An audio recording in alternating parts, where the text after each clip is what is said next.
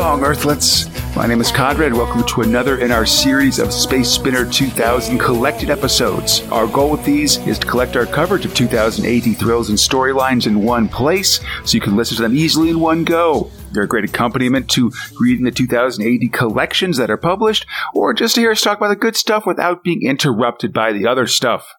And it's a big one for this post-Christmas collection as we head out to do everything with Halo Jones. I'm a little trepidatious, but it should be a good time.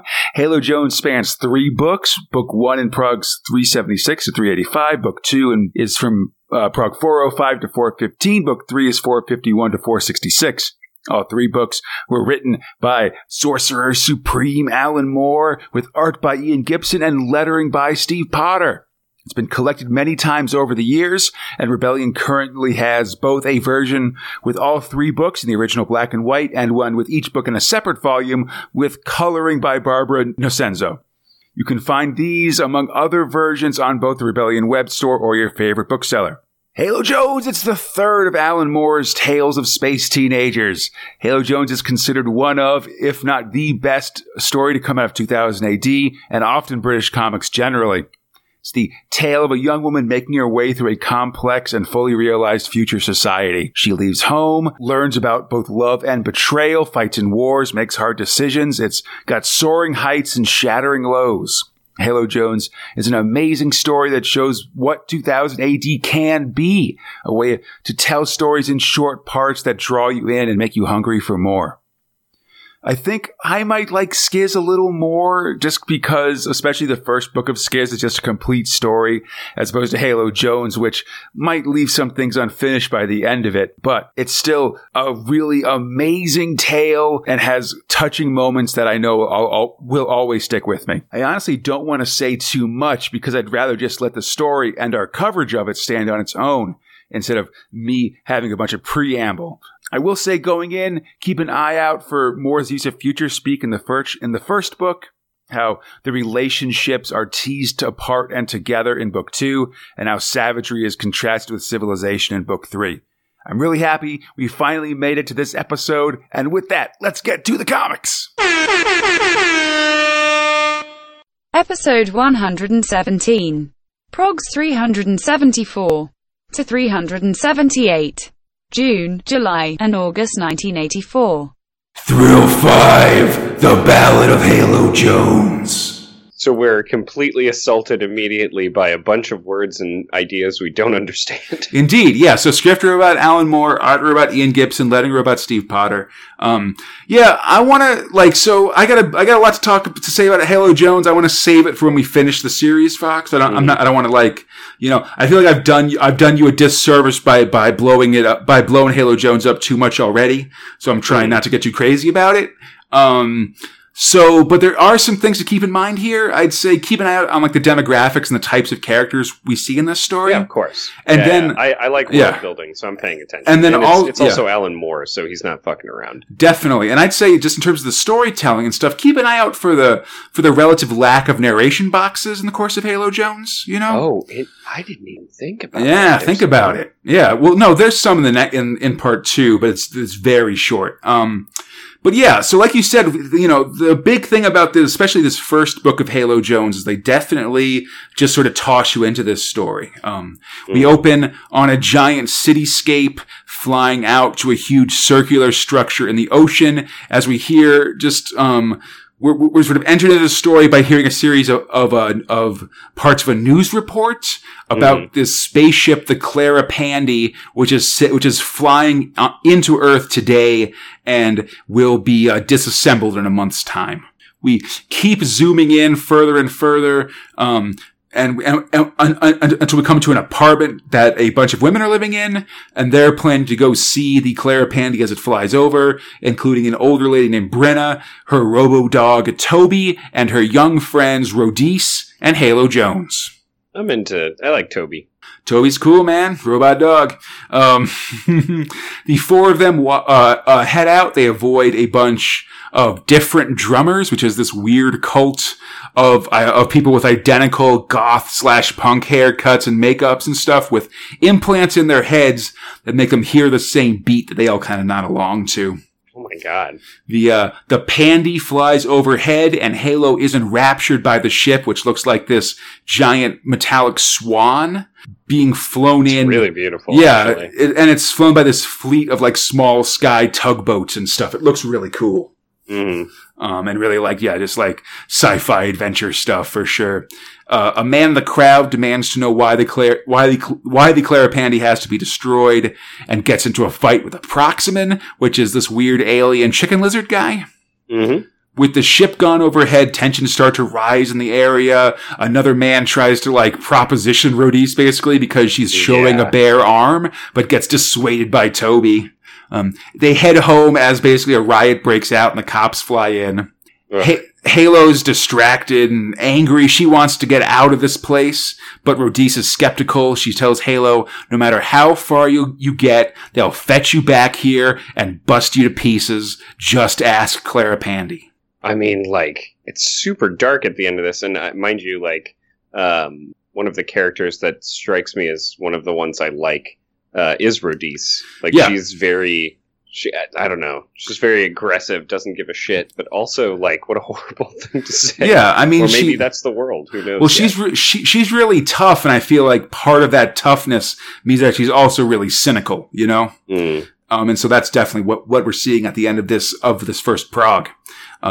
Next up, we go to a little night music as Halo and Rhodise are at a concert where their friend Ludi is playing a Dota, which seems to be a kind of like bass or cello that's floating in like this water that surrounds like the stage. Like the stage is sort of in like this little island on a small lake, and Ludi's playing the Dota as it sort of floats in the water there.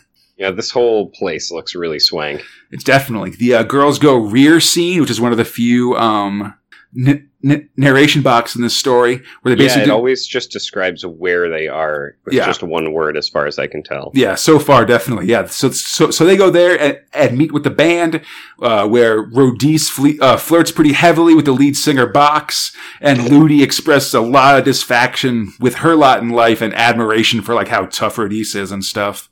And then she sort of expresses worried that there were different drummers at the show tonight. As the three head home, Halo, Rhodise, and Ludi, the streetlights have all gone out, and they're confronted by a gang of drummers that sort of like get up all in their space, but then eventually single out Ludi and compliment her on her Dota playing, though this basically terrifies her. She like, they like you. Yeah. And she's so scared by that like after they say like, hey, like we liked how you played and stuff, she like falls to her knees and like cries basically. Kind of gives you an idea of who these people are and that they're terrifying and that you don't want to see them. And just the general tension that it seems like all the characters kind of live in at all times, especially going out on their own here in this place, in the place that they live. The ladies arrive home. Halo asks, as they do, there's an interesting part where Halo asks Ludi, like, if she realized that, like, hey, like, we could have gotten beaten up or whatever by the drummers, and it's only because of your music that they like decide to be friendly instead. So maybe you don't have to be like tough. It's okay that you aren't tough like Rhodise because you have other ways to kind of like maybe defend yourself or make a name for yourself or something. Mm-hmm. And Ludi just kind of says like, yeah, I've realized a lot of things tonight, or I've learned a lot of things tonight, Which like is also really just dark and sad. It's true. As they arrive, Rhodise makes a discovery that the apartment the four of them live in is completely out of food. That means it's time for a shopping expedition. Next time, consumer protection. And it just like going out shopping seems to be something to be completely avoided. Yeah, I mean, well, just from what we've seen so far, like this place, it's called the Hoop, I guess. And it's just a completely dangerous place that like you don't want to be out in too long. And so just the idea of like going to buy food and stuff is a major undertaking, and something that is like to be afraid of, Can you imagine if D&D sessions were there? I mean, you are hungry and need to buy food. Yeah, I mean, kind of like you could. I mean, this stuff's ripe for having situations like this. But so, what do you think of these first two parts of Halo Jones here? I mean, it's like the same sort of feeling that you got out of Skiz, right? Like, not a lot needs to be explained. right? Like, I think that's the biggest problem. And you're sort of seeing this. This is like new comic book style for the time being done versus like the old comic book style, right? Where there's these pictures, but everything needs to be described in a box in terms of like how characters are trying to be or perform or what actions are being undertaken or where they are. Whereas in this, they just sort of let the pictures take into it. You fill in the rest with some imagination and like context. Yeah, and this is part of what I like about Alan Moore is that he's not spending this time explaining like what pseudo Portugal is or anything like that. It's just like, nah, man, like this is the day-to-day situation, and you feel the like you were saying, you feel the tension in these girls already. Like, I didn't know the importance of the dog until about partway through, and it's just like, oh, because you kind of need some protection. Yeah. I mean, I'll say, yeah, I definitely agree. Like, the idea of opening sort of cold and just kind of having like news reports or a TV thing kind of open the story up is a very sort of modern way of telling a comic book story. I think it's like, for instance, it's how I think like The Dark Knight Returns starts, for instance. And sort of not relying on a lot of narration boxes. I'll say that it's different from Skiz, because Skiz, if you look at those early ones, actually has a ton of narration boxes. Oh, really? Yeah, because it's a lot of like sort of, because they're sort of establishing how alien like the ship is, you know, so they're sort of like having like big narrations of like, you know, interpreter Zixes had to like recalibrate the thinking grass or something like that aboard the ship. But he was also doing that, like, so first it was to explain esoteric stuff, but then he was playing around with it being like a joke, where it's just like, you know, where it's a lot of tech gibberish as opposed to actual words and stuff like that. I think, it's true, but I feel like, I'm just saying that it's a different, you know, they're both doing the same thing of sort of tossing you into this sort of sci-fi setting and expecting you to pick things up and get going on your own and stuff like that. That's what fantasy is. It's a fucking fantasy. Like, I'm not saying. I'm not going to get too into this. This is like part of the reason why I'm not like a huge Star Wars guy or even Star Trek guy anymore. It's just like, man, space wizards are not hard. And like, you just look at fantasy and you make it like this. It feels like this mix between what's that cyberpunk kind of D&D campaign I'm thinking of? Shadowrun? Yeah, it feels a little bit more Shadowrun, less elves and dwarves and things like that, but definitely has that kind of feel where it's like weird shit's going on. Yep. There's a lot of tension. It's not safe. Like, the world is not a safe place, or at least their world isn't. With what I consider like Alan Moore's incredible ability to characterize people. Like, even though they're just archetypes right now, you can already see like the world is having an effect, at least on Luddy. Right? Yeah, I think it's something to keep an eye out for as we go through Halo Jones. I will say that I think it's a good thing to pick up on. This is something that early letters of 2008, that my understanding is that in the early days, especially when Halo Jones was first coming out, people did complain about being confused and not kind of knowing like what terms are and what's going on with things and stuff. Change is confusing. Yeah, I mean, one thing we'll see later in this story is they will have kind of a breakdown of what the setting is and sort of how things work and stuff like that. But I'd say it's interesting to look at the difference between how we see Halo Jones start in the comics and how some of the other sort of big stories we've seen start in 2000 AD. I'm thinking of like how when Slain starts, there's a whole bunch of like text of just sections that are just literally typewritten of like, here's a glossary, here's like the history, here's terms you'll see and stuff. Or even like at the end in this prog where they have a bunch of Ace Garp trucker terms, right?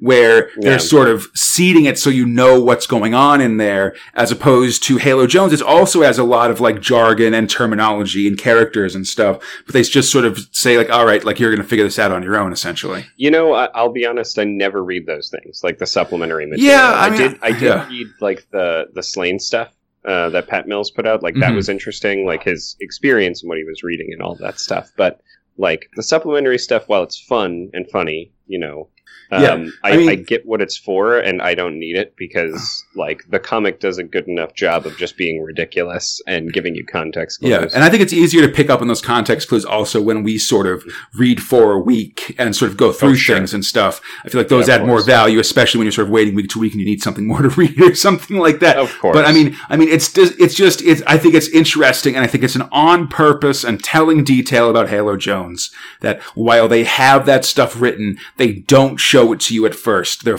like the idea is for you to be kind of disoriented and go through this story trying to figure out how things work as you go, as opposed to having it all laid out to you at first. It makes the story feel kind of alien and interesting and makes you want to learn more about like what this world is, who these characters are and stuff like that. And I'm excited for more Halo Jones, man. We're probably going to get it for like 2 more episodes, basically. It's not a very long story, but it echoes through the ages, and I don't want to talk more about it until we get to the end of it. Awesome. about that part of it until we get to the end. Of course. Anyhow. That's just how cool it was that we had to take just a 2-issue, prop. It is a really important thrill. So it's good to talk about, to discuss things. But I don't hate it. Yeah. Far. That's good. That's especially good. Episode 118. Progs 379 to 382. August and September 1984. Thrill 2, The Ballad of Halo Jones. Oh God, in other words, the thing that I love this comic, Conrad. Awesome. It's great.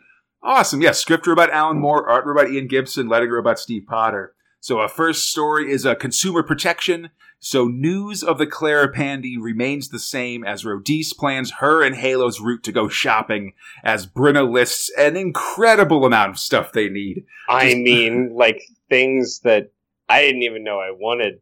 For instance, algae rhythm, or perhaps a drum of Nullsept. Yeah. It sounds very delicious. A lot of crazy stuff, for sure. The ladies are suiting up. Halo asks Ludi if she wants to go, but she says no, apparently to keep rehearsing. Again, this is suiting up to go grocery shopping. I mean, it seems like a pretty major trek, to be fair. That's what I love about what happens. Yeah. They, along with Toby the Robo-Dog, head out. And there's just this great, like, super busy scene here. And I just want to say that this opening part is really great because it's just like, these 4 characters of, like, Rhodese planning the trip, Brenna, like, listing what needs to be done, and, like, Halo being worried and Toby being very gruff. Make it just like this, almost like screwball comedy kind of thing, where there's just everybody's talking sort of around each other and stuff like that. And it makes it a very, like, chaotic, very active scene that really sets up the rest of this story. I really like it. We also see Ludi, sort of being, tempered a bit. Like, she's not going to go out, yet there is a reference later that makes you question whether or not she actually did. Yep, absolutely. So they head out. As they go, we get a news report that the Clara Pandy is about to be broken down, and everybody's real nervous about it. This is going to fuck up your day, apparently, if you're trying to get some groceries. Well, yeah, because they cuss you. Yeah, they make it onto a jammed pedway, and suddenly new news comes out. Algae Baron Luxroth Chop has bought the Clara Pandy, and it won't be destroyed. But just as the ship's destruction caused a riot last episode, this time it being saved causes another riot. Well, and what's great is that she factored in a riot. She was like, well, figured the riot would happen a little later, and it would be about the Clara Pandy being, like, completely destroyed. But actually now it's not, so that's thrown it's the spanner in the works. Spanner in the works. Exactly. Beautiful, Conrad. Yeah, we're trying to get English, buddy. So Halo comes to post riot, and they're way behind schedule to compensate. Concussed. She got behind schedule. It's tough, man. To compensate, Rhodese has them take a whole bunch of shortcuts through updraft corridors like Willy Wonka and the Chocolate Factory. And then a suicide garden? Yeah, an exit garden. Yeah, where people in this sad future go to like painlessly commit suicide. And Rhodys is like, we're going to cut through it. So if anybody asks you why we're leaving, just say that you saw the funny side of it and decided not to go. It gets dark and hilarious, and then dark and hilarious. Yeah. Like it's an Alan Moore as done by several progs of Alan Moore. Absolutely, they go down through this massive garbage flow that like people with like fish tank nets are like pulling things out of. They're just trying to get some stuff, I guess, right. Maybe, yeah. But whatever, we're on to the next scene. We gotta go.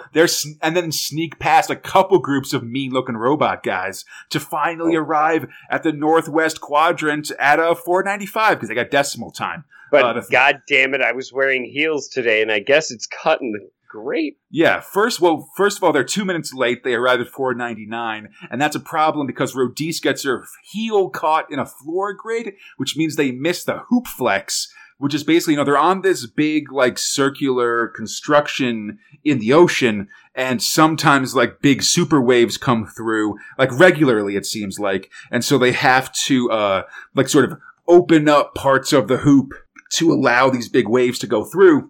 But it's like when a bridge raises, you gotta wait for it to come back down. So it could take hours. Yeah, because we don't want to sleep out here. Yeah, it won't be back until 5:80, which will completely screw up the plan. There is, they're behind schedule and they've lost it all. But then Halo has an idea because they can go outside the hoop and take the magnet tracks on the top and get to the mall in record time. This is a real problem for a woman who, since now, has been hardcore parkour. Yeah. But when it comes to her life, she's lived inside all of her life. So going outside, seeing the upside. Yeah.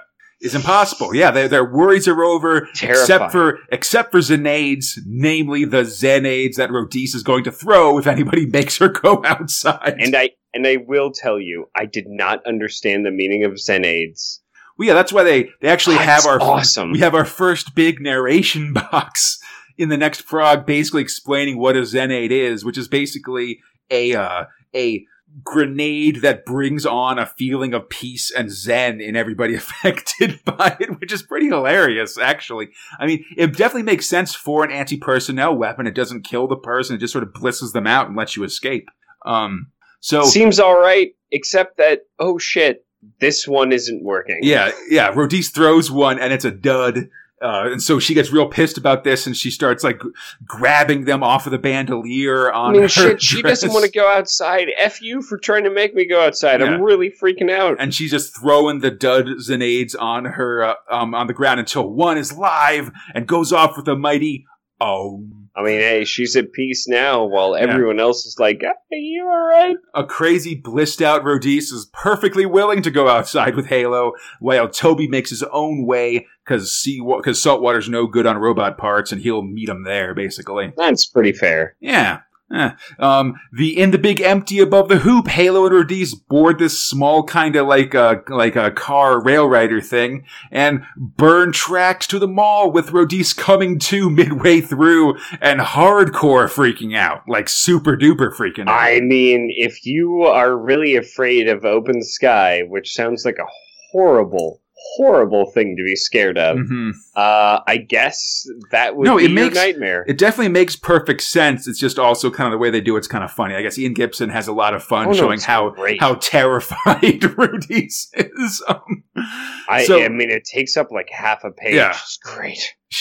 They manage to get back into the hoop without much trouble, and the agoraphobic Rhodys is happy to be safe back in the hoop, except for the gang members that are threatening to beat them up suddenly, of course. Which apparently are just mall hooligans. I love it. Yeah, they're a hipster gang. They show up and insult Halo and Rhodys' clothing choices. Like, no, those boots are so last year.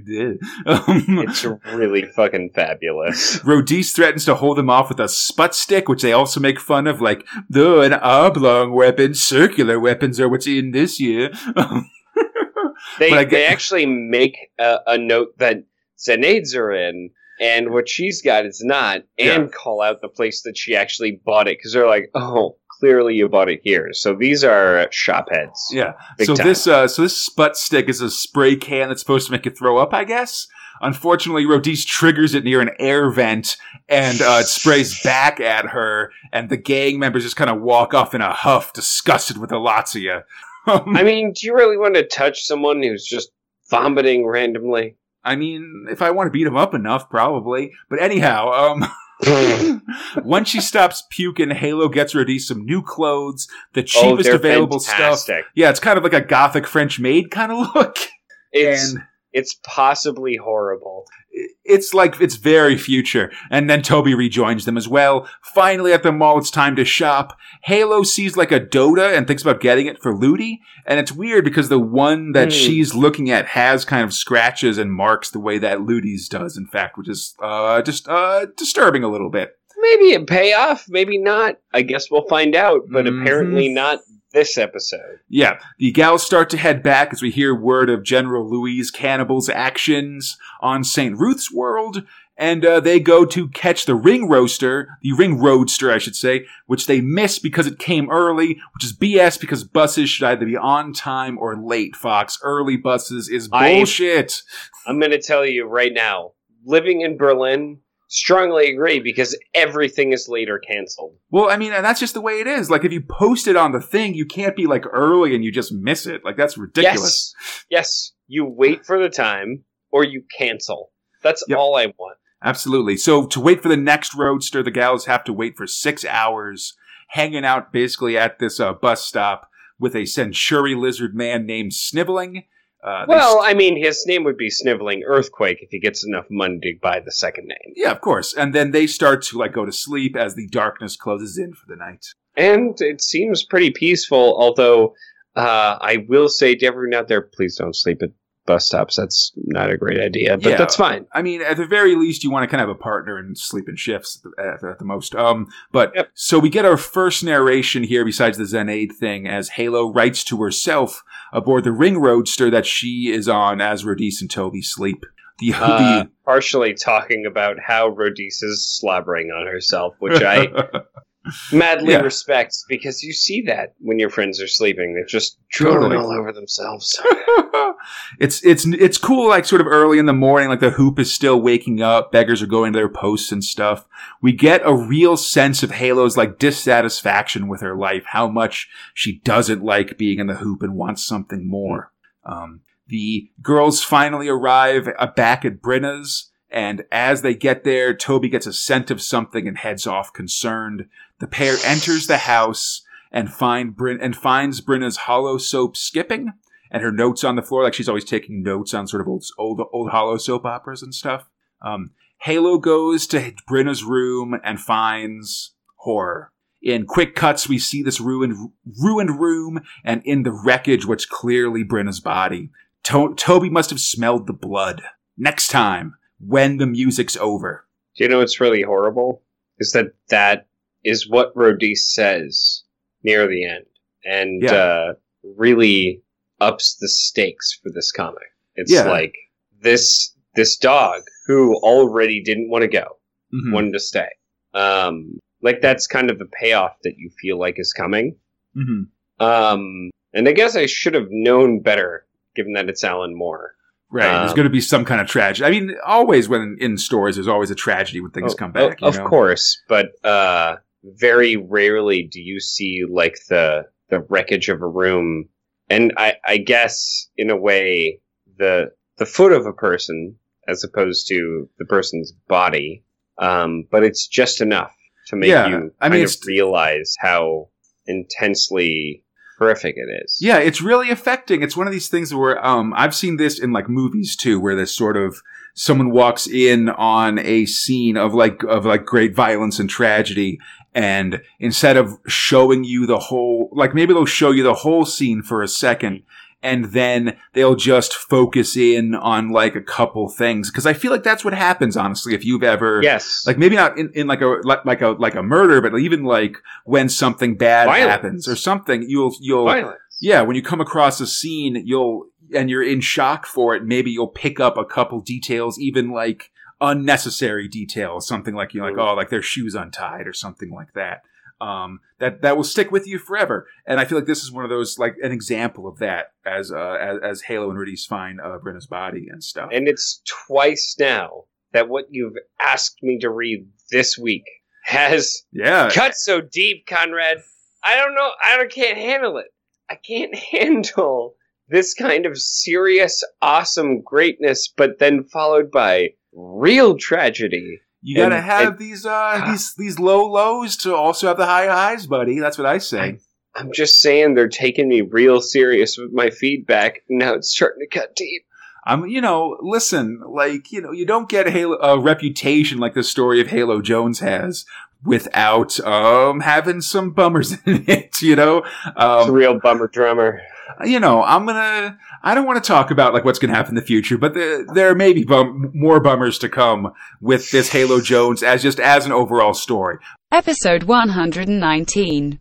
Progs 383 to 386.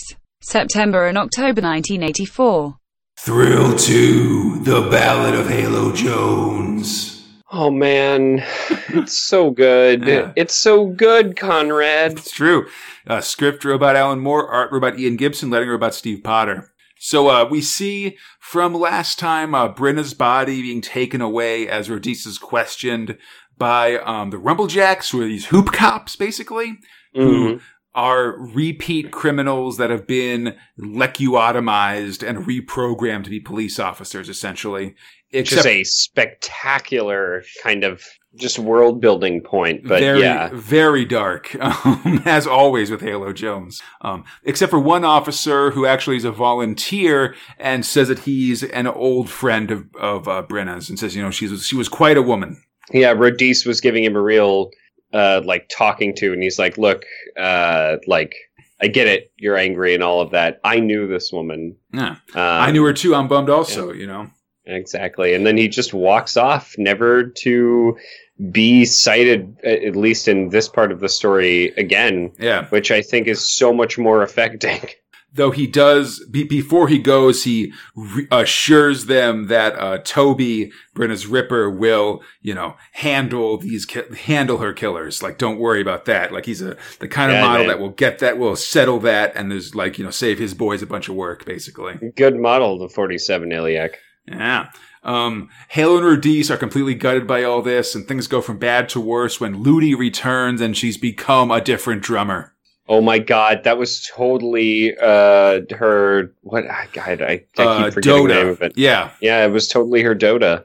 And it's we haven't really talked about that much, but sort of a little side thing that's been happening sort of as Halo and Rhodys were making their trip and stuff was we'd sort of hear snippets of news reports that made it seem like her band from the start of the story, I7 or whatever, has been signed to a record label and stuff and is going to be successful. But I guess before that, it looks like Ludi sold her Dota and used the money to get the different drummer implant, basically.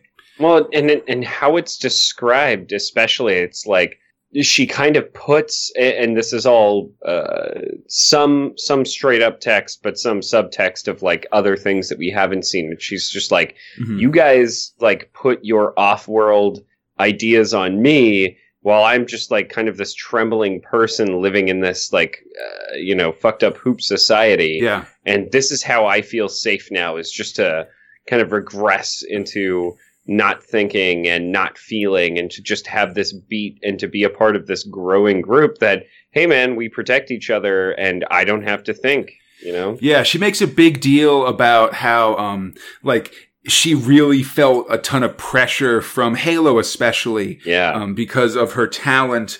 Halo seems to have sort of tried to almost offload some of her hopes and dreams of escaping the hoop onto Ludi, and Ludi just couldn't handle that, We've saw sort of hints of this before they left, especially, right? You can see there were little seeds. Yeah, as you sort of go through, you can see the seeds of this sort of in Halo's interactions and stuff. Get out of here, get out of here, get out of here, get out of here. Yeah, and also if you'll remember, I guess 2 episodes ago when they, right at the start when they left that concert and they were confronted by the different drummers. And she was terrified. She was terrified, but also kind of realized that they would be welcoming to her. They liked her performance.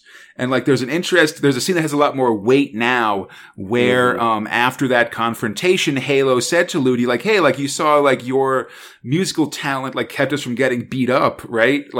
Your talent is important and powerful instead of just being tough like Rhodys. And, Ludi said, I learned a lot of things tonight, which now is super ominous, right? Yeah, exactly.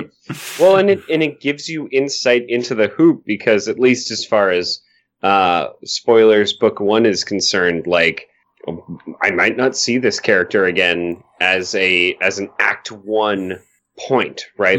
This is the first step towards them just getting the fuck out of here. Yeah, I mean, it's definitely one of those things this is living on the Hoop is a bad situation. Inherently, I want to talk about it a little bit here just because, if we do a collection or something, but yeah, I mean, we sort of learn in the back material in one of these progs sort of that the Hoop is basically for people who don't have incomes. It's sort of a dumping ground for the poor, essentially, people who don't have jobs sort of in future society. And, from what we've seen, with exit gardens and other things like that, it's also very much a place where you're supposed to sort of exist and die. And if you want to die ahead of time, that's fine too. And that's just a tough situation. That's a horrible situation. Yeah, my God. And you're just in there and you're in the Hoop all your life to the point that, you're like Rhodys and you go outside and you have and you're traumatized by it. Like you're terrified of the open sky, It's real sad. It's real tough. And it's something that I feel like Moore does a great job of letting you get a sense of. And especially without telling you directly. Yeah, without telling you directly, but just like that, we've reached a point where Halo makes a choice because we've basically seen the options that someone has in the Hoop. Yeah. Right? It's almost like it's a story. Yeah. Well, okay. Yeah. But I mean, but she's at a point where she's no, I didn't mean that sarcastically. Okay. Sorry. But where it's, at this point, what are the, what's going to happen to you if you live in the Hoop, right? You're going to get killed like Brenna. Before that, you're going to just lose. To survive, you have to give up all sense of identity like Ludi to become a different drummer, dressing like all the other drummers, hearing this beat that connects you and stuff. And that's sort of what I mean is the power of how he does this storytelling. Because this is now my second run of something that Alan Moore has done in this sort of longevity comic. He is a story is structured in such a way that it doesn't treat the reader as stupid, it treats them as attentive. Yeah. And in this case, there are 2 things that he's counting on. The first is his own storytelling, and the second is how that visual storytelling happens. Yeah. Right? I love how you pointed out, and I swear to God, we'll get to the rest of this in a second. But, where book 1 ends here, so I think it's worth talking about it for sure. But you pointed out, and I loved this because I hadn't noticed it until you did, that there were no descriptive cards. And I think that's so telling, at least with him trusting Gibson to just do what Gibson does, right? And Gibson trusting him to just do what Moore does, right? And everything feels so conducive to telling a story. And I know that sounds sarcastic, but it's a lot of people can't tell stories. Yeah. Stories are hard to tell, and stories are hard to get people to draw into and think about. And this is one where, every frame of characters or whenever a shadow goes across Halo's face, just before she sees Ludi, and it's just a dark shadow cast across her. That some fucked up shit's happening. And on that same page, you can see it, and your mind is kind of fucking blown, and you didn't want that to have happened to this nice girl. Yeah, the way Gibson draws Halo's face, especially in these moments of tragedy and sadness, is really amazing and really brings you into the character and stuff. But okay, so here we go. With Ludi, so Halo and Rhodys leave Ludi sort of nodding along to the beat of the drummers. Crying. Yeah, crying as she does. And they're crying too. It's all bad. There's a lot happening at once, but Halo decides to make a decision. She's going out of everywhere. Will their problems still be there when she comes back? Who said anything about coming back? She's gone, and Radice runs after her. And I guess it's time to go to Manhattan where a horrible person says horrible things. Yeah. We go to a quick, one-page prologue here as Halo and Radice take the steps to head Manhattan side. They turn in their welfare cards, and they get a whole bunch of warnings, from this, border agent who is a bad guy. Basically. It's not nice. And we also just learn that it's hard for hoopers in Manhattan. You can go to Manhattan, but if you try to go to, leave Manhattan to any other state, you're going to get shot. If you're in kind of a fancy neighborhood and the sun goes down on you, you should probably expect to be shot. There's apartheid zones for aliens to keep humans and aliens separate. They actually say apartheid zones. It's horrible. They actually say no drummers beyond this point, quarantine for the weird tail turtle guys. Yes, yeah, the Proximans. It's it seems like it's a real, it's a very real tough future world, especially for ones that now that Halo and Radice are sort of leaving, going into in an attempt to basically make their fortunes essentially. As they go, they walk through this big and the job cast is low, unlikely to find work. I love that there's a weather forecast for jobs. Yeah. They walk through these sort of misty, spooky streets, sort of in between the hoop and New York City. They hear footsteps coming up behind them. Oh, it's Toby, the Robodog Ripper, I guess. And bittersweet. He really does not want to talk about what he's just done. Indeed. Something with Brenna's killers. But it looks like Brenna left a legacy program, and now he belongs to Halo. Oh, well, that's nice. I mean, it's a good thing, I imagine, because I like Toby, despite Radice not liking Toby. Yep. Whatever. So they go in after we basically sort of cut past sort of a job search, people saying no montage, which happens off screen. Wow. But there's clearly no jobs in Manhattan. But there might be jobs out of Manhattan. Oh. If you take my meaning, they got one guy they're talking to at a landscaper job basically says, that there are some ships at the shipyard that are leaving soon that will probably be taking on new hires. Interested. Yeah, hey, why not? Yeah, interested. The gals run down into the spaceport, and what ship is hiring? The Clara Pandy. Oh, yeah. Man. And Radice, I think I'm in love.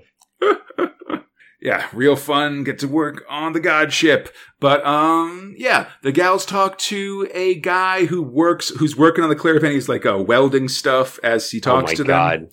He talks. Maybe like a Louisiana kind of drawl. I don't know. He's got a super drawl, but he also just talks incredibly fast so that every sentence is, like one big word. You can sort of figure it out if you say it out loud and stuff. It's really intense.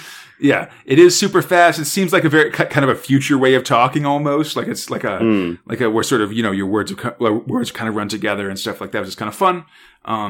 But basically it seems like the Pandy is hiring on for hostess duty for a 2.5-year trip for 9,000 credits, which seems like a lot. Both Halo and Radice are really stoked about it, but it turns out there's only one job opening. Well, which one of us are going to go, I guess? Yeah, they start to have a discussion about it, but it turns out that they're really looking for someone that can speak cetacean. Which, what? And cetacean, by the way, is the designation for marine animals, like a whale or a dolphin or a porpoise. Those are all cetaceans. Okay. Radice doesn't speak it, but Halo does. Because I guess she was a Rickety fan club member? Yeah, which is apparently super embarrassing. It seems like it's like a boy band or something like that, presumably a dolphin boy band. Oh my God. Radice is shocked. Halo gets the job, and I think there's some really funny banter in here where Rhodys just basically like spends their final moments making fun of her for being in the Riddy Rickty fan club. Like when she's like, yeah, you have to take this job. You got to get off world because I'm going to tell all our friends that you were in this fan club. and in a way, especially with how we close this out, I feel like it's, again, like knowing Rhodys's character as this like forced to be strong, overly aggressive, protective, needs to know situational awareness kind of stuff.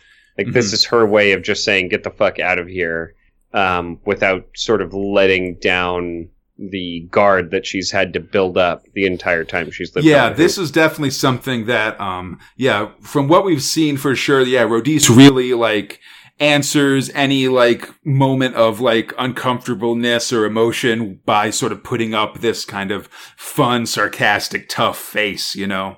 And exactly. So this thing sort of really lets her kind of keep her facade up, as Halo agrees to take this job and head out, basically. Especially at the end, man, where she doesn't even leave. Yeah, they go, and so Halo and Toby get aboard the ship. Rhodys says she'll get a job on the next liner out in a year. They'll meet on the planet Charlemagne, where all the ships stop to refuel for the outer systems. They'll meet at the Solid Air Club, where everybody goes for drinks, and the last one pays. Halo and Toby head aboard the Clara Pandy. The great ship is once again hoisted by helicopter tugs as we hear Swifty Frisco, the newscaster, come on, and just gives final news reports. A robot has hatched some chicken eggs, and we get a talk of General Louise Cannibal, who might be moving troops into the Tarantula Nebula, but he sort of plays it off. And the Clara Pandy taking off for the stars. The ship goes, and we see Rhodys standing on her own, watching it go. Walking off into a night. The end of Halo Jones Book 1. Oh, man. Holy goddamn, if that's just not great work. Absolutely. So Halo Jones will return in Prague 405. So only about 10 Pragues from, or 20 Pragues from now. Okay. In early 84. So I will accept that. I mean, the whole thing is going to be done in less than 100 Pragues, I should say. Oh my God. Are you serious? Yeah, and I should tell That's you, beautiful. I've been sort of holding off on this, but man, it really can't be understated how important this thrill is, like for 2000 AD. I mean, you can sense it just from like these first few issues. I'm really glad that you're enjoying reading it because it is really a big deal, like within like 2000 AD, like lore and stuff like that. Like, I can't believe it. Like, whenever there's a list of, like, big thrills, it's always at the top. It's definitely one of these things where, it's one of these stories that always gets reprint. It's like, how whenever there's, like, a new, like, audio format, like, the big deal is, like, when they, like, reprint, like, the Beatles catalog or something like that. Sure. So Halo Jones is like that. Like, there's a new, every, like, couple years is a new definitive version of it put out. There's actually one, as we're recording, a new one's being released. Which is in, this time it's being released in full color by, Barbara Nocenzo, who is an Italian, female, colorist. And yeah, it's a big production here, and it's just something that always, is such, a key part of 2000 AD. If you look at any, like, montage of 2000 AD characters, Halo is usually there, like, in a real visible spot, even in, like, the, ABC 2000 AD, like, the weekly videos they do, like, Halo, you can, one of the characters that they linger on is always Halo Jones. It's a big, important character and one that 2000 AD uses as their standard bearer a lot.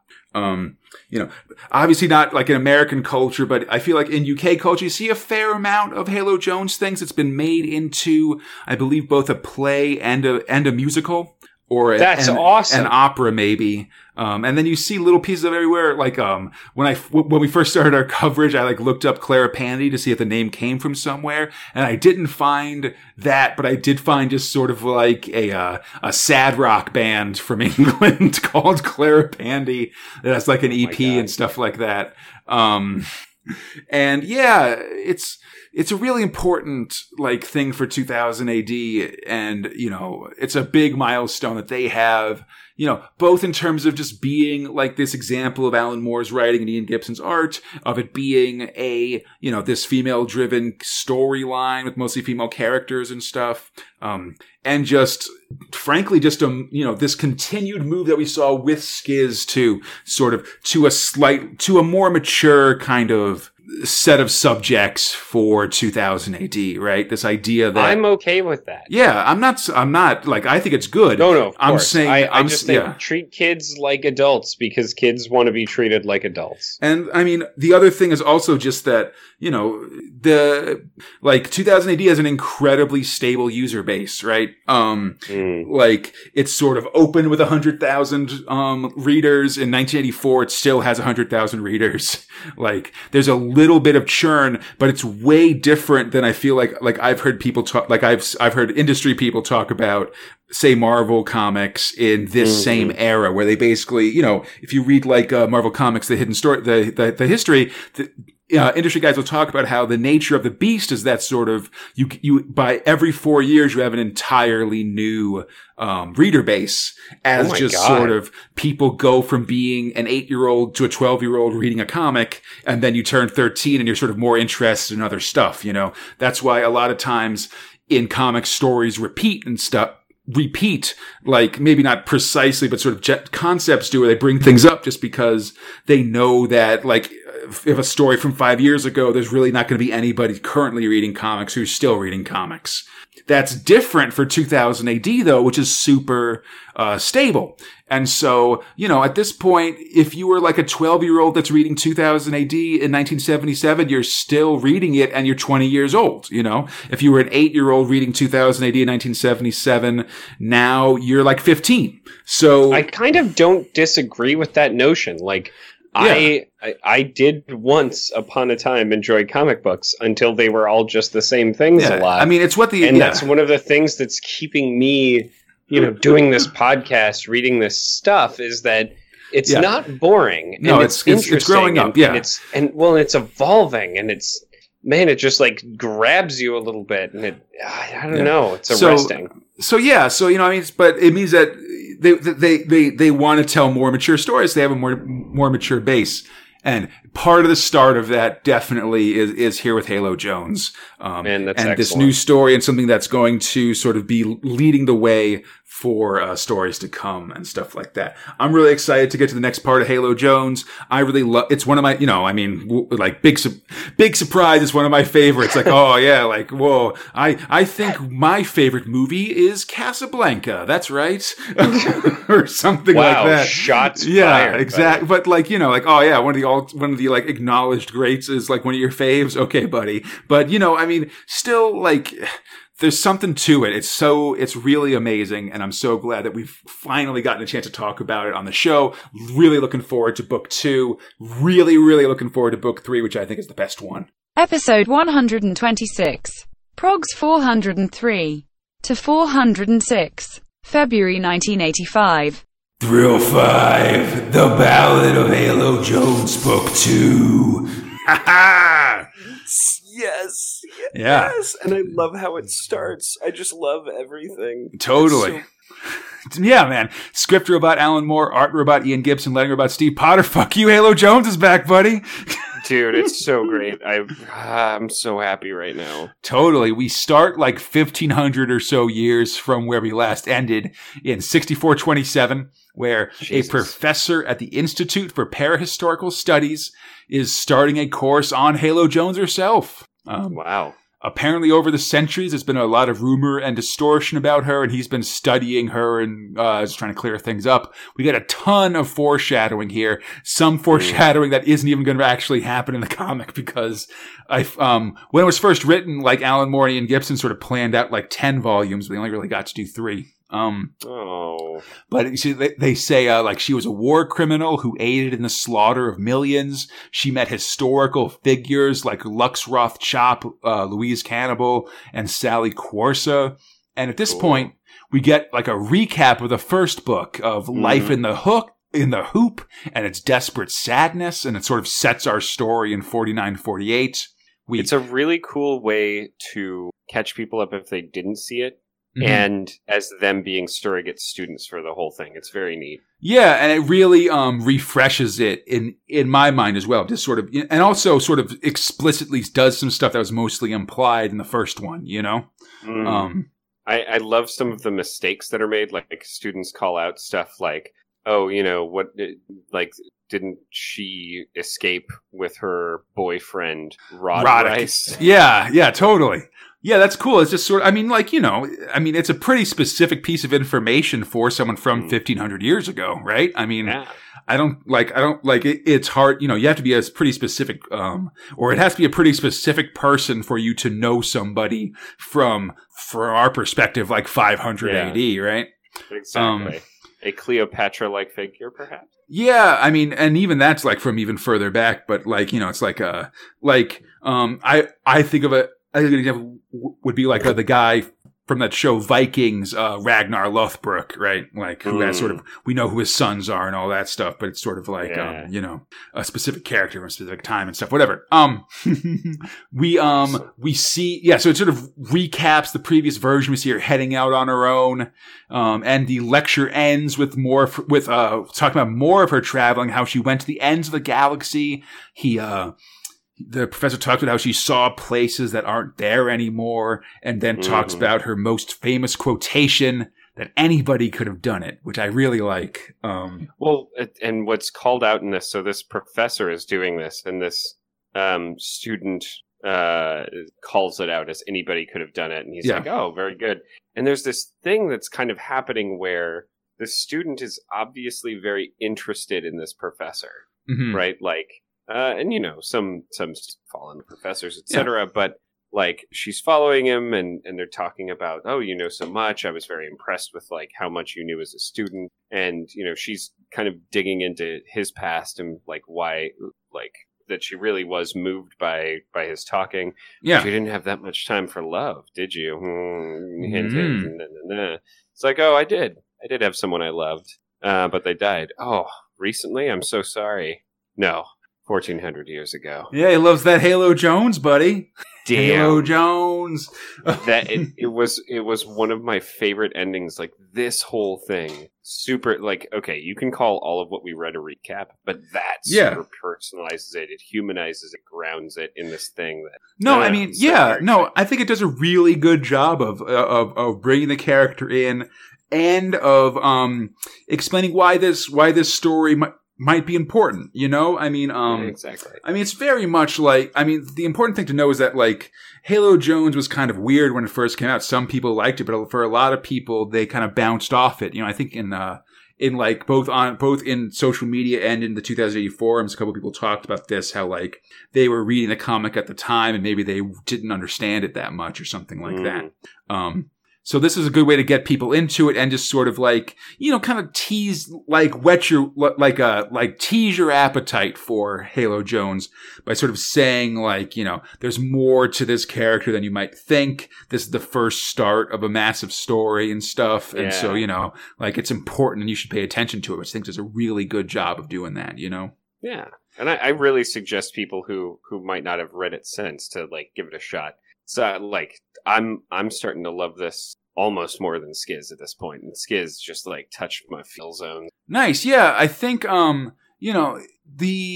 it's important to look at these guys like sort of from in total, and so I think like getting a chance to sort of see, Halo Jones is 3 books. It's hard to judge it just by the first one, but this second one has some really amazing and heartbreaking moments. I'll say. Oh God damn it!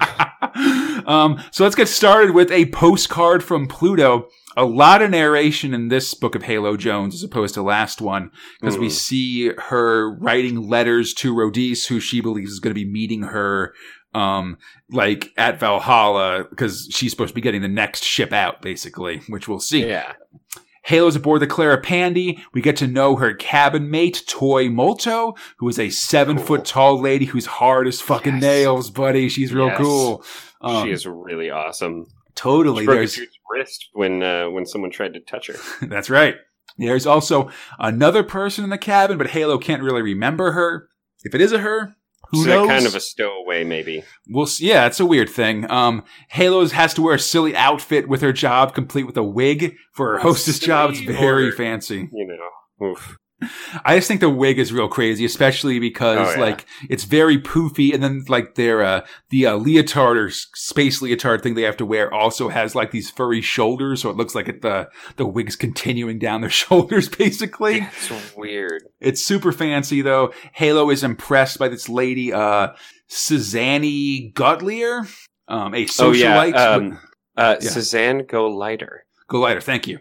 No problem. Yeah, it's hard to pronounce these things. I'm all over the place. No, I specifically looked up the same because I remember there's like some other fictional character who's a Go-Lighter. I remember it's a play on words. I remember Holly Golightly from Breakfast at Tiffany's. Speaking of Asian stereotypes, I guess. Oh my god. But she's a socialite with a familiar voice for some reason. She's also quite taken by Mix 9 Gold, the ship's handsome cyberneticist. Halo's also spending time with the ship's steersman, who is a cyborg dolphin that swims in a small pool, which is very cool. She talks to it in cetacean, which is like dolphin noise. She's like, I can't do it anymore. Oh my god, I've forgotten how to speak the language.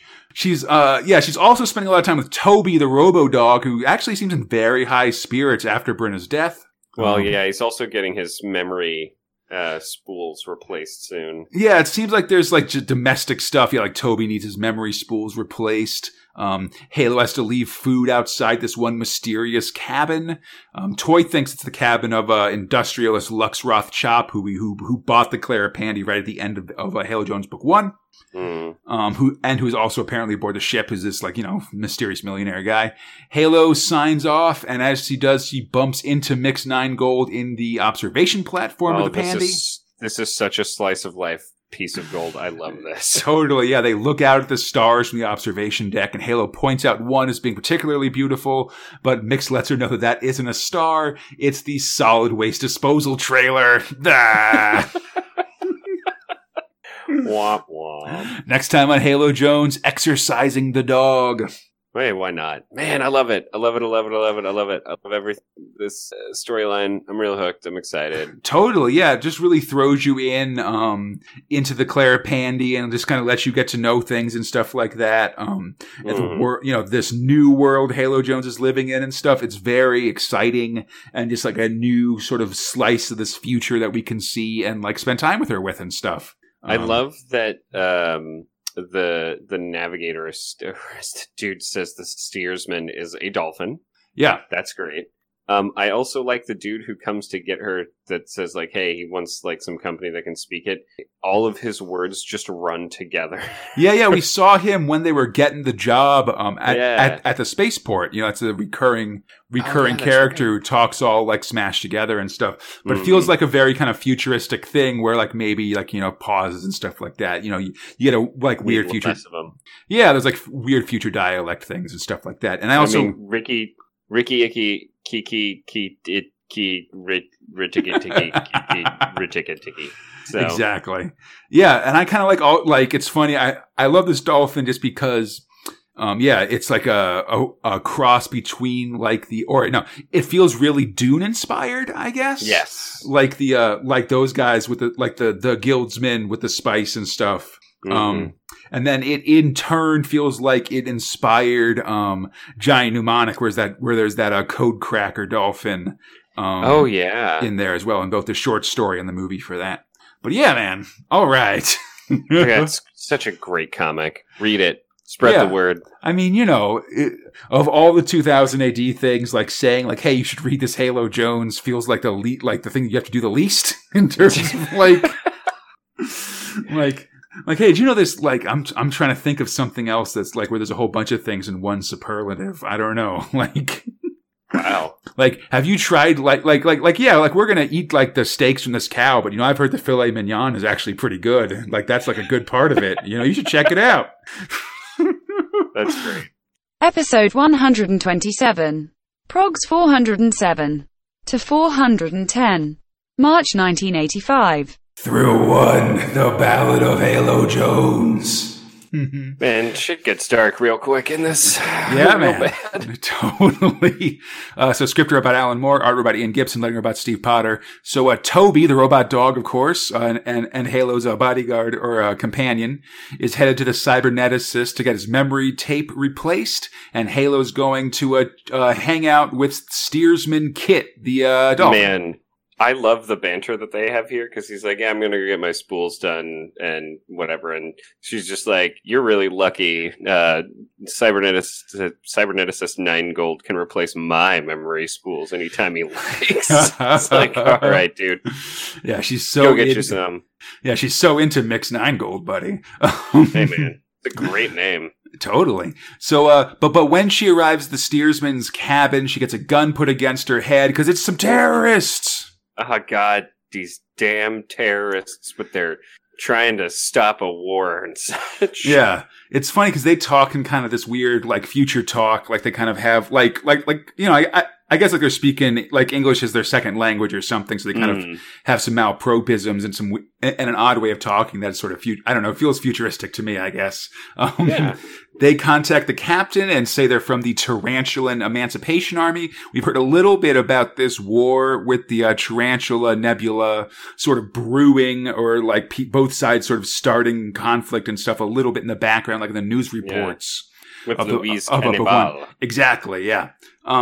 So they have a list of demands, and they threaten the steersman and Halo with death if they don't get them. There's a very funny part where they're like, you know, like, no, don't kill the steersman. And the girl, I guess. Yeah. It's so played. It's like, wow, life's cheap.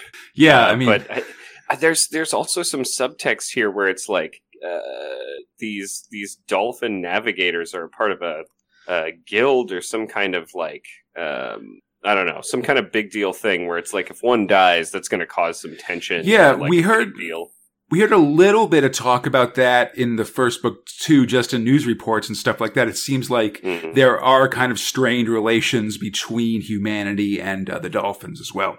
Yeah. So as this is happening, it's all broadcast to the whole ship, and we see Toby go into murder mode to save Halo. Like, there's no other word for it. I mean, yeah, it's exactly like actually, like Zombie Dread last episode, where I said that he goes from like cat and mouse mode to endgame mode, basically. like that's what Toby is. He books into the steersman room, bursting through a wall even, and quickly takes the men down, and clearly terrifies Halo in the process as well. I mean, he's like dripping with blood from his mouth most of this time. Yeah, I was gonna say that like ship security arrives, and Toby's like, "Where were you?" And he's just covered in blood, although it's black and white, so you can't really tell. But like it's dripping from his mouth, and there's pools of it and stuff. Yeah. I really love how, Gibson just does an amazing job of depicting like the pure rage in Toby's face as he runs through the corridors after Halo and stuff. I mean, he is not going to lose someone again, which I think is like, if you thought Toby was this like snarky, cuddly dog, twice now you are wrong. It's true. Yeah. He's a killer. Yeah, totally. So, Halo and Toy are hanging out in their room when their mysterious roommate, Glyph, gets their attention. Yeah. And which apparently is difficult. This is so sad a backstory and so beautiful, man. Yeah, it's really interesting. So Glyph tells their story, and it basically seems like they got sex reassignment surgery like constantly. You know, it's the far future, so it's not quite like the big deal it used to be the old, or it seems like they can do it pretty easily. You know what I mean? Yeah, it's just a minor operation for the most part. Yeah, and Glyph had it done so often that they lost track of who they originally were, and just kind of lost their identity in general. They'd changed so many times. But it seems to have had like a knock-on side effect as well. Yeah, because everybody else seems to have lost that track as well, and eventually Glyph develops some sort of like a superpower hour almost, where they're completely ignored. Yeah, they're so ignored and unrecognized. It lets, like, you know, like the landlord like moves a new family into their house and stuff like that. But it also means they can like sort of go where they want. So we see Glyph like just walking out of the supermarket with food, or like just living with a family and just not even being noticed as they like sit at the breakfast table and stuff with everybody else. Or, you know, walking up crazy. Yeah, or like walking aboard the Clara Pandy and just hanging out with Halo and Toy all the time. Where she's been for 3 years, basically. Yeah, no one notices. Or they, I should say. Right. And indeed, by the time Glyph finishes their story, Halo and Toy have started watching holodramas again. Like they didn't even like stick around for the whole thing. They just sort of lost interest and went elsewhere. It's like a dark realism about this, and it comes through with this month where like, man, that's real grim. And it's not even like it's not explained as like they're assholes and they don't care. It's like you can't do it. I mean, Glyph isn't like angry about it. They sort of recognize that like they've got this thing, and like someone paying attention to them a little is like their dream or something. So even a little bit is something. It's really horribly sad. Yeah, I love the design on Glyph. Like Ian Gibson makes them like super androgynous, and the lettering's really cool here too, because like all their word bubbles have lowercase letters, which is unusual in these comics, you know. So it makes it sound like their voice is very like quiet and like, you know, unassuming and stuff. Mm-hmm. You know, there's been a lot like. Glyph is one of these characters that gets talked a lot about. If you're talking about Halo Jones, you know. Oh, that's awesome. Like I think it's really cool to see a non-binary character like this, like someone who, you know, isn't sure who feels in between the two genders, sort of. Mm-hmm. You know, it's unusual in a comic in 1985, especially like a boys like science fiction adventure comic in 1985. You know. Yeah, exactly. It's very open-minded. Yeah, I think sort of, you know, these days it feels also, you know, it's also kind of problematic just with presenting people who go for reassignment surgery as sort of confused or doing it on a whim, or I guess. Flip-flopping, yeah. Yeah, you know, and it's also kind of a bummer, this idea that a world like, you know, 3,000 years from now would still, with easy ways to alter your physical body, we're still stuck with a binary gender, you know what I mean? Sure. You know, it's one of those things that like, you know, I can sort of see it, but it's sort of also kind of hard for me to talk about just sort of as like, you know, cis white straight guy sort of operating at maximum privilege, you know, like sure. But there have been a lot of articles written about this and people talking about it and stuff like that. You know, and just sort of, you know, to kind of have the discussion about whether Glyph is a good character in terms of like queer representation and stuff like that. I think as a basis of discussion, that's a good thing. Like if a comic is generating that kind of discussion in general. Like, that's kind of what I was looking forward to with this, is that even regardless on where you fall in it, and sure, some of it was a little like uncomfortable for me, but it also, you know, at this time, how many of this type of thing was being broadcast as what is an important character, at least for this month. No, absolutely. And I mean, it's definitely, to me, it feels like a groundbreaking comic book character, you know? I mean, in comic, you know, like a comic book can get like, you know, major praise in like in mainstream media for like a homosexual character that's incredibly stereotypical just because they sort of exist, you know? So this is a little bit more complicated and I think more interesting. I suggest, you know, there's a lot of stuff, you know, if you sort of put in like Halo Jones Glyph in like Google, you can find some interesting things. I definitely recommend, the Mega City Book Club's, coverage of Halo Jones, especially the second, episode of Halo Jones, where they sort of go into this, and then also the Game of You story, which also sort of talks about like trans and non-binary characters, these comics and stuff.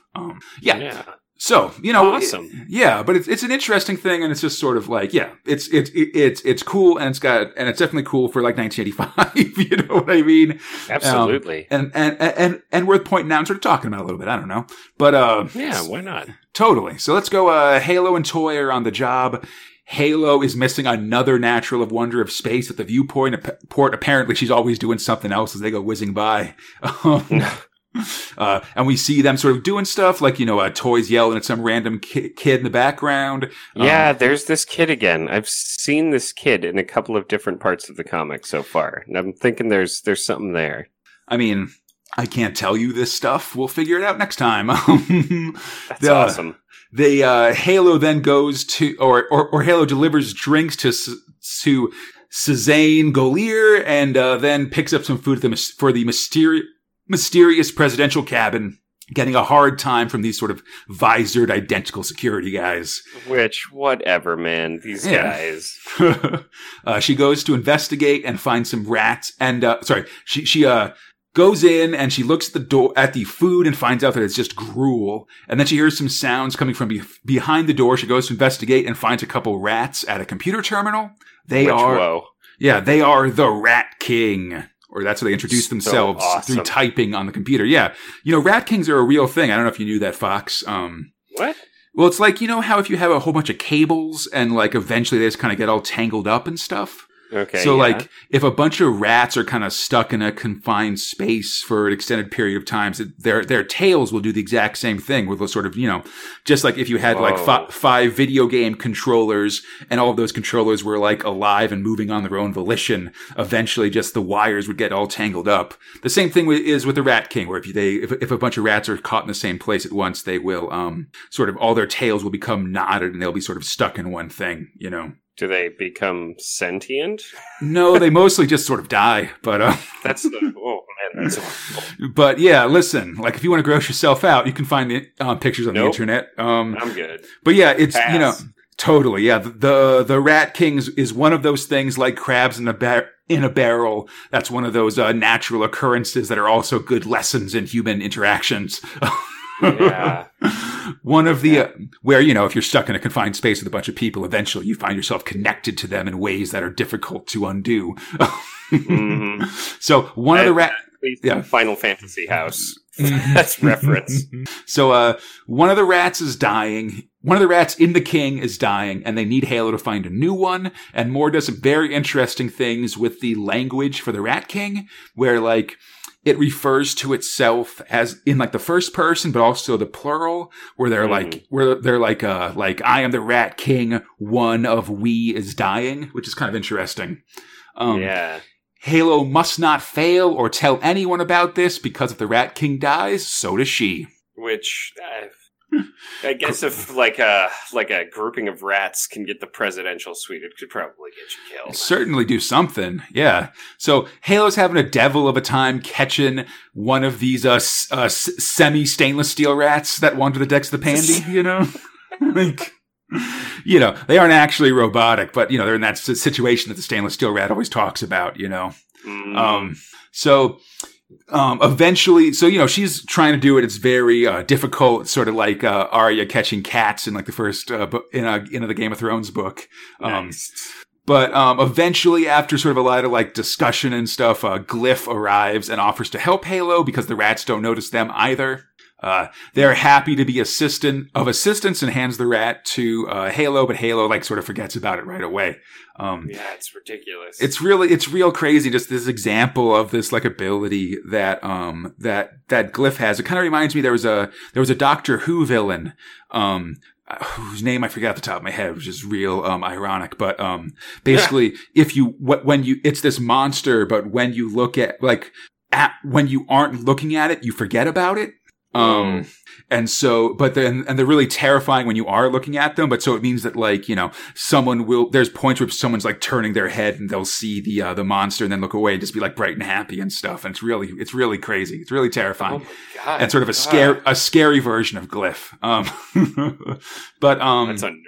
Yeah, speaking of noticing also, I just realized that Halo's hostess costume has this poofy lamb's tail on the back, which is freaking me out as well. Anyhow. Hey, man. It's very poodly. It's true. Yeah, like poodle / lamb or something. Mm-hmm. Halo takes the rat back to the Rat King, which quickly integrates it into its collective. Halo disposes of the body, and because like she had to miss her shift chasing a rat, she gets yelled at by Toy, who in her cabin we see a couple times is going against this like arm wrestling machine, which is pretty funny. Breaking them. Yeah, she breaks several. Yeah, totally. Halo sort of says like, "Oh, I just realized that I have to trust a bunch of rats, and Toy's like, oh, you're an 18-year-old girl and it just took you that long to realize it, which super fair. Wow. Next time on Halo Jones, memories are made of this. Oh wow. Man, it was good, and I'm real sad for Glyph. Yeah, super sad. I really hope they get noticed at some point in a more. Yeah, I mean, it's definitely an interesting character, and an interesting character for this setting and stuff. You know, we learn a lot of. Yeah, we're just learning a lot about the characters and stuff, and sort of learning about like Halo and all these other guys aboard this ship now, and that's really fun. Yeah, it's good setup for some awesome stuff or really horrible stuff that I imagine is coming down the pipe. I can confirm horrible stuff, but that's it. Oh, God damn it. Episode 128. Progs 411 to 415. March and April 1985. Thrill 1. Halo Jones Book 2. I feel like I should have been just prepared after reading Skiz and like reading book 1. God damn, Alan Moore. Yeah, it gets pretty. Yeah, it gets right to it in sort of this in this thing. So script about Alan Moore, art about Ian Gibson, lettering about Steve Potter. 8 months out, and it's time for the turn in Halo Jones Book 2. Yeah. Halo's bringing some parts to Mix 9 Gold and tries to ask him to this equator party that's happening that night, but he's mostly oblivious. Yeah, dude, like, what the actual butt? Like, he's, I don't know, he's a dick. Yeah, I think that's basically the answer, is that he's just sort of a dick and doesn't recognize that, like, Halo's trying, even, like, attempting to talk to him more than anything else, you know? So much so that when she's trying to ask, he just kind of pawns off the, like, audio tapes. Yeah, well, from Toby. Yeah, because she's trying to say like, oh, like, you know, I'll be all alone and just sort of missing my friends, and he's like, oh, well, we can't have you doing that, and she thinks he's gonna ask him, and so he says, oh no, like, don't miss your friends, like, take Toby's memory tape, and maybe you'll be able to remember your friends, and their memory and their voices can keep you company, which is ridiculous. Which is a horrible thing to say to somebody. But so Halo gets Toby's memory tape, and she goes to listen to them, and instead of being lonely. Meanwhile, Toy has been asked to the party, and she's going to wear this splatter smock, which Halo helps spray and is pretty cool.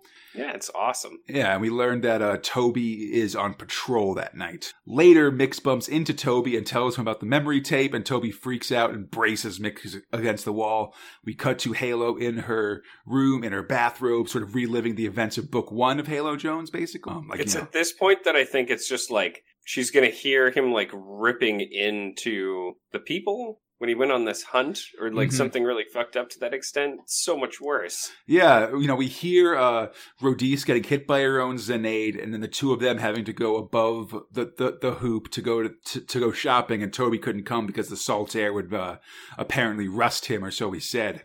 Instead, though, it seems that instead of just taking a shortcut, Toby went back to their apartment, and having learned that he's been willed to Halo, we hear him murdering Brenna. Which is just... Yeah, it's heartbreaking, and the art on this page is amazing. We see the way Halo's face, like, falls, like she was happy, and we see her, like, being shocked and horrified, turning to rage and sadness as she reacts to the truth, and then morphing into fear as a terrifying Toby enters her room. I did it all for love. Which... Woo.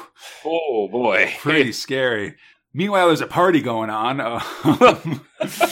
People talking politics, and I love what's being seeded here, actually. So as they're kind of going through talking about the Tarantula Nebula, and like, hey, what's really going on, and what do people think? But they're giving these clues of just like, hey, you know, well, they could be doing this or they could be doing that. One of which is apparently something called a rat war. But you need something called like a rat emperor or something. Yeah. And though that's been outlawed for centuries, those things don't exist anymore. And we're just like, wait a minute. Yeah, I love this. That kind of gives you this sense of dread here. Toy, meanwhile, is just thinking about her soaps and doesn't really care about this stuff. Meanwhile, and comments on it, and everybody just kind of goes flatline when she does. Right. Meanwhile, Halo is getting very nervous about Toby with good reason, as he professes his love for her, spins a story about going to Capex World to get a human body and stuff. But as he does, he sees she's clearly not into it, so he's going to have to kill her instead until she until she smacks him inside the head with Toy's robot arm wrestling machine. Halo runs as Toy's date chats her up and tries to puts his arm against the wall and stuff like that, but keeps calling her Joy instead of Toy. Which, I mean, bad call. Yeah, especially for someone who's 2 heads taller than you, basically. Toby gives chase as Toy smacks some sense into her date and heads home as Toby manages to bite Halo's ankle. Which, oh god. And mind you, mentioning that he has razor sharp teeth. Yeah. Toy finds signs of a struggle as a fleeing Halo passes Glyph in the hall. Halo runs into the rear engine room and slams the door just as Toby bursts to the wall. She thinks she's safe in the noise and darkness of the room, not knowing that Toby has infrared vision. Really. And he says some really creepy shit like infrared vision and I can see your heat pattern through all this stuff and it's really pretty. I'd like to see it up close.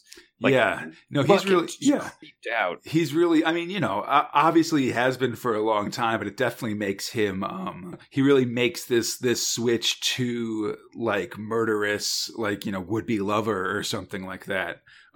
So convincingly and so scarily, that it's just, it's really terrifying, this whole section. Yes.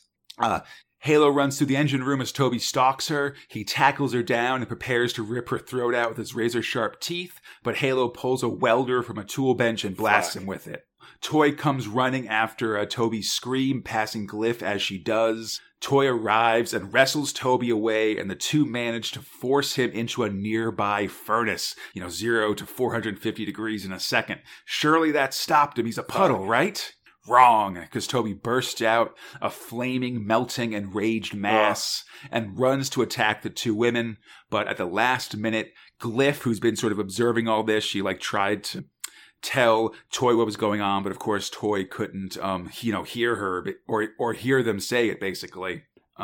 Glyph steps in, rolls a barrel of gasoline or a futuristic equivalent, I guess, in the way of the burning droid, and both are caught in a massive explosion. Toby is destroyed and Glyph is killed, but Toy says that nobody died today. Which is, man. Yeah, it's tough. This double sucker punch, of just Glyph being a character who has just been around for a handful of progs. So, and we've talked about her a little bit, them, yeah, and the intrigue of it, and this being the way that she goes out and is remembered, yeah, quote unquote, right? Yeah, fuck. It's a big thing of Glyph sacrificing themselves, and being a hero, but because of sort of the nature of the superpower they have, they can't be recognized for it. Exactly. People can't see that it happened, and it means that no one will remember them, that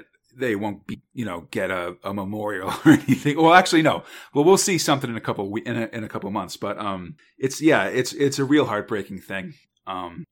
So 4 months have passed, and Halo swims with Kit the dolphin, and Toy comes by. Smash cut to almost romantic water scene going on. It's true, yeah. Halo is apparently on complete relaxation after the recent events, but it's time for a ship party. It's a chop party for Luxroth Shop, the guy, the rich guy who owns this ship, and chop parties are apparently legendary big deals, basically. Which apparently is why. Chop party is slang terminology on the Hoop. That's how legendary it is. Yeah, just for a big deal, not even for a party, just for a major event. The ladies return to their room and both feel like something is missing, but can't think of what. Toy prepares for the party as Halo doodles pictures of Glyph, sort of not recognizing what he's doing, I guess. Yeah, it's Glyph and I think it's a picture of Halo, isn't it? I don't know. No, it's Rodice. Oh, okay.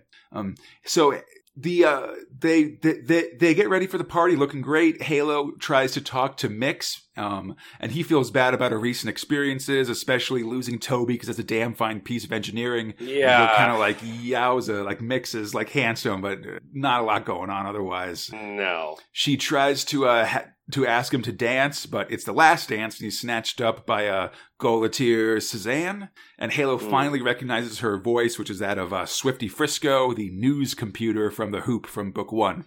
She looks a little bit like Rena. Yeah. She offers Halo an autograph and then goes to dance with Mix. Meanwhile, Halo is asked to dance by this kid who we've seen around the ship a whole bunch, just sort of in the background and stuff. Yeah. And how this plays out, I'm so happy what the reveal is. Yeah. Halo agrees, because why not? And soon they're dancing just beautifully. The whole floor empties out to watch them. It's the best dance Halo's ever had, and everybody like claps for them. At the end, Halo's had a great time. She introduces herself to the kid. My name's Halo. And the kid says his name, Lux Rothchop. I love the way that it goes out. She's like, it's the best dance I've had in my entire life. You're a really neat little kid. And he's like, hey, and he plays it completely cool. He's like, no, the pleasure's all mine. She's like, yeah, before we get back or at the dock, I'll buy you like an ice cream or something. Right. Yeah. Yeah. He's like, yeah, see you. I'm the richest guy in the world. Yeah. She's exactly. Like, oh, it's just awesome. Like, after all that, it was a nice reprieve. And it's a fun setup, because the Lux Rothchop's been in the background this whole like the whole comic, and so to sort of have that be the thing is very interesting. Yeah, absolutely. So Halo and Toy have arrived on the planet Charlemagne. It's icy cold, like the oxygen is actually frozen to make the walls of the place. They see a trolley being wheeled out of the presidential suite and onto a ship for the Tarantula Nebula. And Halo leaves Toy to go to the Solid Air Club so she can finally meet Rhodys after a year of waiting.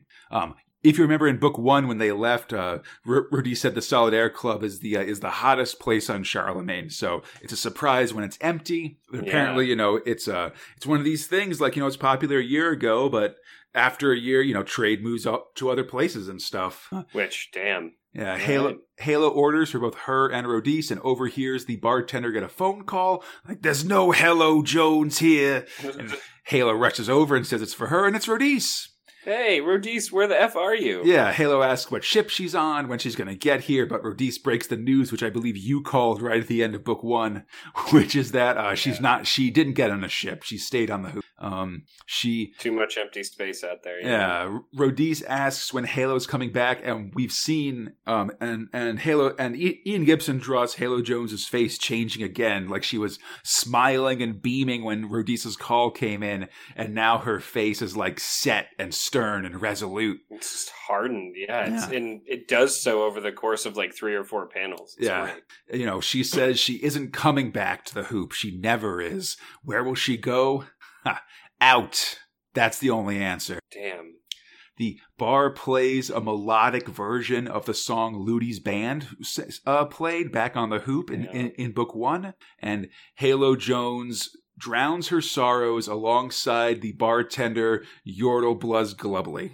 And what a weird way to end book 2. Like, putting you in a weird place, man. Really depressing. Yeah, that's the end of book 2. Yeah, it's a total, this concept of like the Empire Strikes Back ending, right? Yes. Of it being a super downer and sort of wondering what Halo is going to do. The Halo Jones book 2 will return with book 3 in Prague 451 in the first Prague of 1986. Oh, fuck. That's so far. I mean, it's a ways away for sure. But, I mean, they're sort of trying to spread these things out. Man, I love this story. I've heard it said that the 3 books, like book 1 establishes the world, book 2 establishes the characters, and book 3 establishes the plot. And just, the way we've seen Halo grow and change in the course of these 2 books has been incredible. Just we've seen her sort of grow up, be betrayed several times, and sort of see it only strengthen her resolve to like go out to like have an adventure to, I don't know, find herself and find a place in the universe and stuff. It's incredibly amazing and just fantastic in general. I have so far just eaten up this like when Alan Moore is given kind of a place to play for a little while. I mean, it's fantastic, right? Mm-hmm. Like I liked Halo Jones just when it like kind of started and it was just kind of a cool world. And you're right, like building like this place. This is like, holy shit. This is just like gut punch after gut punch after gut punch. Like it sets up like, oh, it's like, look at this ship and things are kind of weird and maybe some adventure shit. Nope. Just like disaster. Yeah. Horrible loss. Like disaster, betrayal, loss. Yeah, it's so. And that's it's what so I love good. about a good story. God damn it! Is that it's not just. I mean, don't get me wrong. I love the Stainless Steel Rat because it's like a short romp through happy Chuckletown. But this is a story, right? Yeah, like I mean, they're set now to do different things, you know. But I think it is an interesting comparison because they're both about like 10 progs long and sort of tell a complete story basically of comparing the two. And how these different stories with different aims are both really excellent, but sort of evoke different emotions and make you feel different ways about them for sure. Yeah, it's just super effective. Absolutely, yeah. Oh man, I'm super looking forward to book 3, Halo Jones. Yeah, justified classic. I think we can both agree on that. Fuck yeah, man. Episode 142. Progs 451 to 454.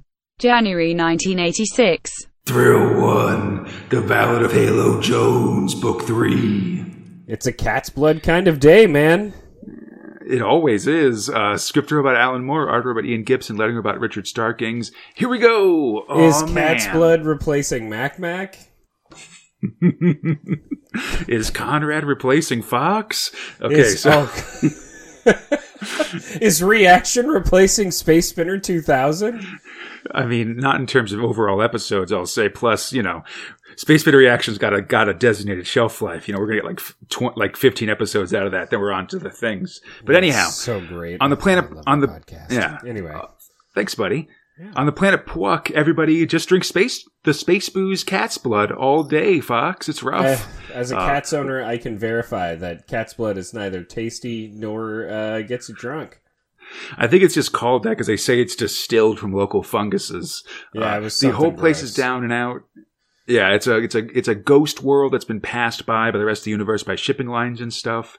Halo Jones has ended up there in 4960. It's 9 years after the end of Book 2, and also I should say with that this is the prologue for Book 3. It's not the actual start. We get a montage of Halo Jones traveling the galaxy, drifting from jobs to jobs, and as the world continues to turn. No, she's having a rough period. We learn about like a massive slaughter in the Hoop by wealthy Manhattanites. Halo gets a job on Vescu, which is this wood world, a planet full of trees. Horrific. Where the trees, they've all evolved to have screaming human faces and then make the sound of screaming children when you try to chainsaw them. She lasts 3 days. It's crazy. Yeah. It's like even the most hardened people last for a month, but she lasted 3 days. Out of there. There's a montage of her travel. She works as an iceberg smuggler because water exports have been halted on Earth because of the continuing war with the Tarantula Nebula. We see her working as a baby farmer and eventually getting arrested for vagrancy. Eventually, though, Halo is 29 years old, left with little more than the memories of her youth and the oblivion of cat's blood. Her hopes and dreams, those have all dried up. It's the bleakest of openings. It's really it's so Halo Jones. It's so horrible. Yeah, we see her just getting drunk and get tossed out of a bar. They specifically talk about her like remembering being 18 years old and dancing with Lux Rothchop and stuff. Yeah. Oh, it's real sad. It's really just horrible. I feel like they had a book planned here to kind of go through these weird adventures, and it just kind of had to get smushed in. Oh yeah. Well, a little bit, but I mean, I think it's sort of drifting and picking high points. I mean, there were books planned after this, I think, but we should probably talk about that more towards the end of Halo Jones than at the start here, you know. Okay. Anyhow, yeah. Da-da-dum, dum-dum. Da-da-dum, dum-dum. Halo dreams of cobwebs, death, and a door marked way out that leads straight into a spider's web. Among the dead are Rhodese and maybe Glyph, among others. Halo wakes up screaming and finds the town bustling as a glory barge has arrived with offers of jobs. Just to point out, she's looking great, man. 29 has aged her well. Yeah, like a fine wine. So the Dudums are coming from a drum as a military ship has arrived with recruitment offers. It's the classic, go interesting places, meet interesting people, wear fancy uniforms. One person wearing a uniform. It's Halo's old friend from the Clara Pandy toy. Whoa. Oh my god, I forgot how massively tall this woman is. Yeah, she's like 7 feet tall or something, and they have a giant, reunion, which is pretty awesome. It's very cute. And then they quickly head to the local bar and get drunk, as you do. Yeah. Toy has lost her ear, but had it replaced by a cyber ear that gets all her audio soaps that she would listen to in the last story, too. It's pretty fucking excellent. Definitely. She lays the hard sell to recruit Halo. And, sure, Halo's just had this weird dream about spider webs, and they are at war with the Tarantula Nebula, but I'm sure it'll be fine. I mean, they don't actually fight tarantulas. That's just the name of the place, Yeah, it's man. like, I'm sure it's just some weird premonition crap. Yeah, I mean, if you go to war with Turkey, you don't actually fight like Tom Gobblers or anything. But anyhow, the two friends pile into the glory barge, and its doors close behind them, and it's more than a little ominous. Like you get a sense of like it's like a monster eating them almost or something. Yeah, I will say, like, if I ever open up my own private military company, having any ship that we sail on be called, just a glory barge is just such good marketing. Totally. I just want to say also that the ship looking like it's eating them really reminds me of this earlier Alan Moore Future Shock where these bounty hunters are going after this guy that's like a shape changer, and then it turns out that he's turned into their ship and like eats them. Like that those two ships kind of look similar to me, at least in my memory, I guess. Interesting. Yeah, I kind of so Halo, remember that. Yeah. A little bit of a callback, maybe. But so Halo and Toy arrive in their barracks in Beta Platoon, and it looks like this is where all the defect troopers go, as we see a lady fighting another lady covered in tattoos over like leftover rations, basically. It's ridiculous. I love just the conversation that's going on. It's just get it out of your mouth. I want this back. It's like spit it out. Don't you even fucking swallow it. Like it's just so weird. It's real. What real high does level. Halo have? Well, we find out, man, because we go through their training, right? Like we see both Halo and Toy get killed frequently during training maneuvers. They're listening to audio soaps during propaganda sessions, and like it's tough because even the upsides don't work. Like Halo and Toy try to hit on some dudes, and they don't even like get anywhere. They're bragging of being able to put a man's eye out with their thumbs, just not attractive fellas, which seems weird to me, but whatever. Yeah, I mean, like I find that to be an attractive quality in a woman. Gouging people's eyes out seems to be really just a helpful skill.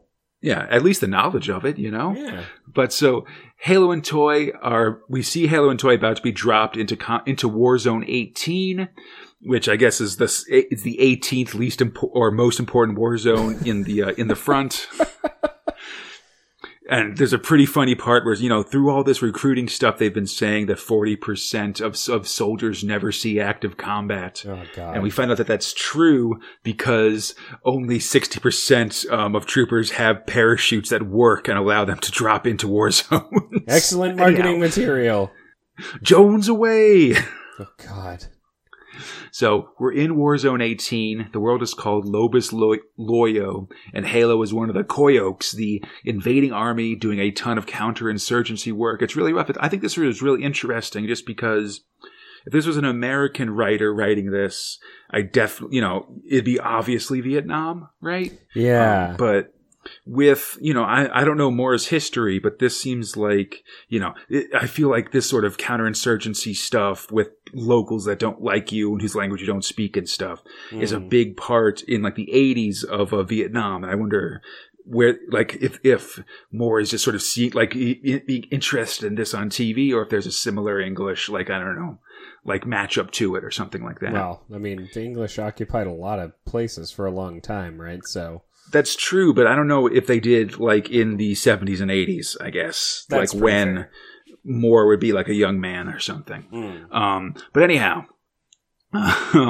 We see a montage of Barrick's life. Toy keeps busy with audio soaps. Halo is making friends with the stuttering Mona and is scared of a woman known as Life Sentence, who's re-enlisted in the army 11 times and has a weird necklace.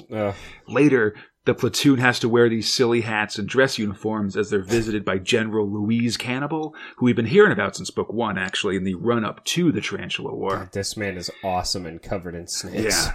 He's a gigantic dude. He's got a lot of snake imagery, a big old sword and stuff. He's real cool, and he's got, like, tusks. It's awesome. Mona sees him and faints right away, and Cannibal seems to take an instant liking to Halo, who doesn't quite fear him, and they have, like, he takes her hand, and they have some kind of connection or something. Yeah. The general says to fight harder and use this as training and combat experience for other tougher war zones. 2 days later, Halo talks to Life Sentence, ahead of an expedition into the jungle. Life Sentence doesn't like to be called that, says this is just her job. And I think that's really interesting because Halo's been thinking that a lot recently as well. Like, oh, I just want to have work and stuff. Yeah. And not realizing that she might be on the path to being like this Life Sentence person. Jesus. Oh my God. We learn also that the necklace of what Halo thinks is dried figs around her neck is actually freaking ears, buddy. Super gross, super creepy. Definitely. Next time on Halo Jones, the Petrified Forest. So we now have 2 half-orcs in our Halo Jones comic, which I think is kind of neat. and Wait. Like maybe a chaotic neutral, weird, evil, maybe kind of evil lady called Life Sentence, but don't call her Life Sentence because I guess she'll just fucking kill you. I mean, yeah, she doesn't want people to think she's weird. She's just doing her job or something. But it's hard. It's rough stuff, man. But I do think it's really interesting that, they are giving us some illusions of similarities between Halo and Life Sentence this early. And I'm just really, I love, I've just reread everything, so I'm just real excited to get further into Halo Jones and stuff. But this is a cool opening, especially like the part with the dream and the spider webs and stuff. That's really neat. And just like, I love the relationship between Jones and Toy as well, and them just sort of like being real friends and going on this adventure together is really interesting.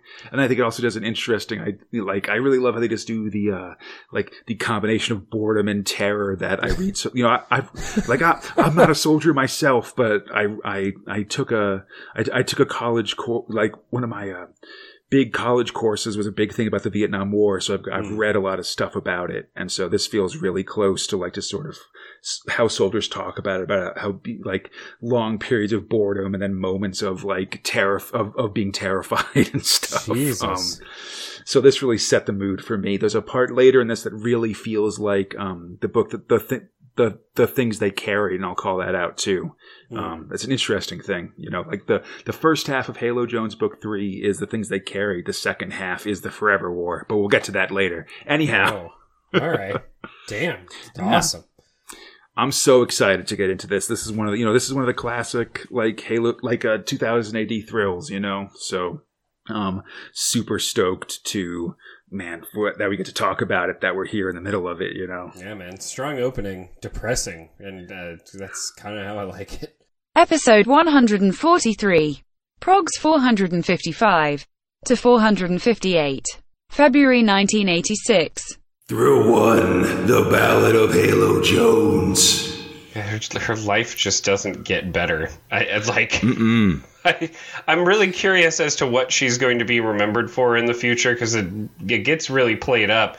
But all of this just this has done more for me than Rogue Trooper in terms of like fucking PTSD, man. Yeah, war is hell stuff for sure. Script about Alan Moore, art about Ian Gibson, lettering about Richard Starkings. So okay, here we go. Halo and the rest of so Halo Jones, she's in the army. She's on a planet dealing with insurgencies and stuff.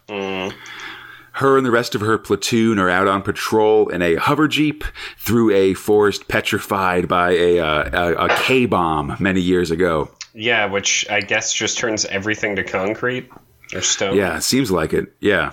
Things are going okay until suddenly Halo's friend Mona shouts out, there's a padak! Sniper! Yeah, like 3 or 4 panels of her trying to get this out, and just damn. Yeah. Finally, they get hit by the sniper, and that's where they are. The platoon hunkers behind their Jeep and tries to plan what to do, and it's decided that Halo and Toy should go out and take down a tree to flush the sniper out. It's a little tough because, Toy's way bigger and way faster than Halo, so, when they try to run for cover, Halo's out in the open while Toy's, like in safety, so it's tough. Big, long legs, man. Helps you cross distances, I guess. Definitely. So they managed to do it, gaining valuable combat experience. It's combat experience when you survive, and it's just combat when you die, apparently. Toy managed to hit the sniper's tree with his Tembler bomb that causes it to disintegrate, and the sniper gets shot and falls to its death and falls to their death. And Bekti just shoots this person in the back. And then they all just kind of crowd around to check out the corpse, and it's fucking horrible. Yeah, it's an 11-year-old girl, basically. And everyone's like, eesh, this is rough. But and then as they're driving back to the base, the sniper gets older and older as they go. It's one of these like one little girl. No, she was like 40 years old and a hardened veteran, and had 5 other guys with her and stuff like that. Yeah, it's just them trying to actualize the murder of a fucking 11-year-old child. Great. I mean, to an extent, it's kill or be killed, but it's also it's tough with the kind of war they're fighting. Isn't one that's very heroic or fun? You know what I mean? And that was made pretty clear with this. Yeah, especially when we get to the next one. And an unseen hand activates a black ball recording from Halo's sergeant. She's clearly in pain, and we get some the return of some future speak as we get how they swear and everybody's saying cheeses, multiple of a cheese instead of Jesus or something. I love it. So the platoon's back on patrol on a night reconnaissance, though a lot of the platoon is staying behind because of cycle problems, which I guess is a difficulty of lady troopers even in the future, I guess. But anyhow, that includes Mona. Toy's earpiece is picking up the start of the Trans-Solar Dentist show when their hover tank hits a mole mine. Several troopers are killed right away. Another gets shot right in the face just as they're trying to get their bearings. It's fucking Bekti, the chick who shot the 11-year-old, just in an incredibly graphic shot, is shot in the face and her face explodes. Yeah, it just sort of dissolves into mist, basically. Oh. One soldier tosses a splashlight into the undergrowth, flushing out several insurgents, and there's a brief firefight. Oh. Afterwards, it's quiet, and the sergeant goes to check her legs and finds that they aren't there. We see that Halo's listening to the black ball, clearly after the sergeant's died, and she wonders what she's going to do when suddenly she hears Toy's voice. Toy's still alive, but her leg is badly injured, and she's pretty delirious, only really responding to the sound of the audio soap in her ear. Oh. And things are looking bad, buddy, I gotta say. They're looking fucking horrible. Halo is barely holding it together in terms of, how the fuck things are going to happen. And it's interesting, because I know you're going to get to this, just the evolution of how she handles this kind of stuff. Yeah, definitely. So Halo's walking through the forest with the injured Toy, and the narration is that of an incident report, sort of evaluating this situation.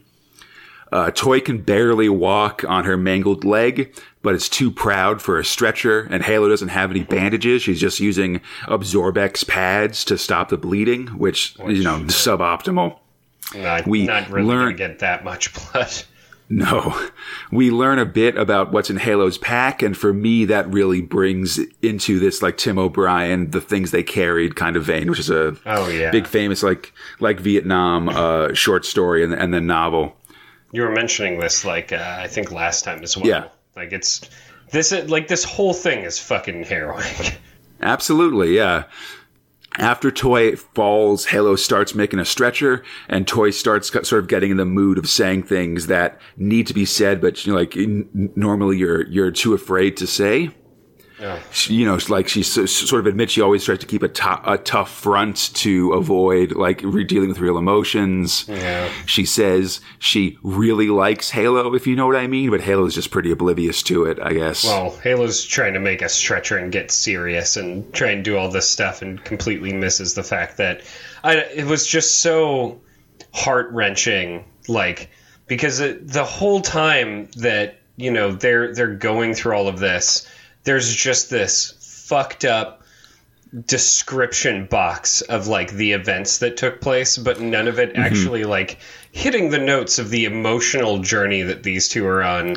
Oh yeah. Like, no, it's very anodyne. Yeah. Toy in her way is like trying to confess affection for Halo. And by the way, great fucking work, 2000 AD. Like, great. But also, why do you gotta make me cry at the same time I'm applauding your forward thinking, Yeah, it is a pretty bold move for like a boys action comic in 1986 for sure. So Halo's built the stretcher and starts dragging Toy, but after a night of walking, they just go in a big circle, like back to the place where the Jeep hit the mine. And now it's even worse because the place has been desecrated, like all the bodies have been desecrated, and there's like anti-human graffiti everywhere and stuff, and it's just real disturbing. Toy smells the burning and thinks that it's Toby, the Robo-Dog, because she's just completely delirious and sort of, unstuck in time, basically. Yeah. Halo orients using the sun and tries to head back to base, but now she's starting to, like, the shock of what's happened is starting to set in on her. We see her dragging Toy on the stretcher and talking to her. But as Halo talks to Toy, we see that Toy's words are both things we've heard her say previously in the comic, and they're all in square, like, narration bubbles instead of word bubbles, I guess. And you're seeing her arms drag on the ground as she's being pulled. Yeah. I was really hoping what would happen wouldn't happen, and then it did, and like went back and was just kind of looking through this just for a second and third time, like, God damn it, fuck you so much, Halo Jones, for making me feel feelings. Yeah, and Ian Gibson's art here is really devastating as well. Just how he draws Halo looking like it's very like the way the art looks like ragged almost, and really gives you a sense of what Halo's feeling. So a patrol ends up finding Halo and Toy, and a corpsman asks just the devastating question of how long ago did Toy die? And this sends Halo off the edge.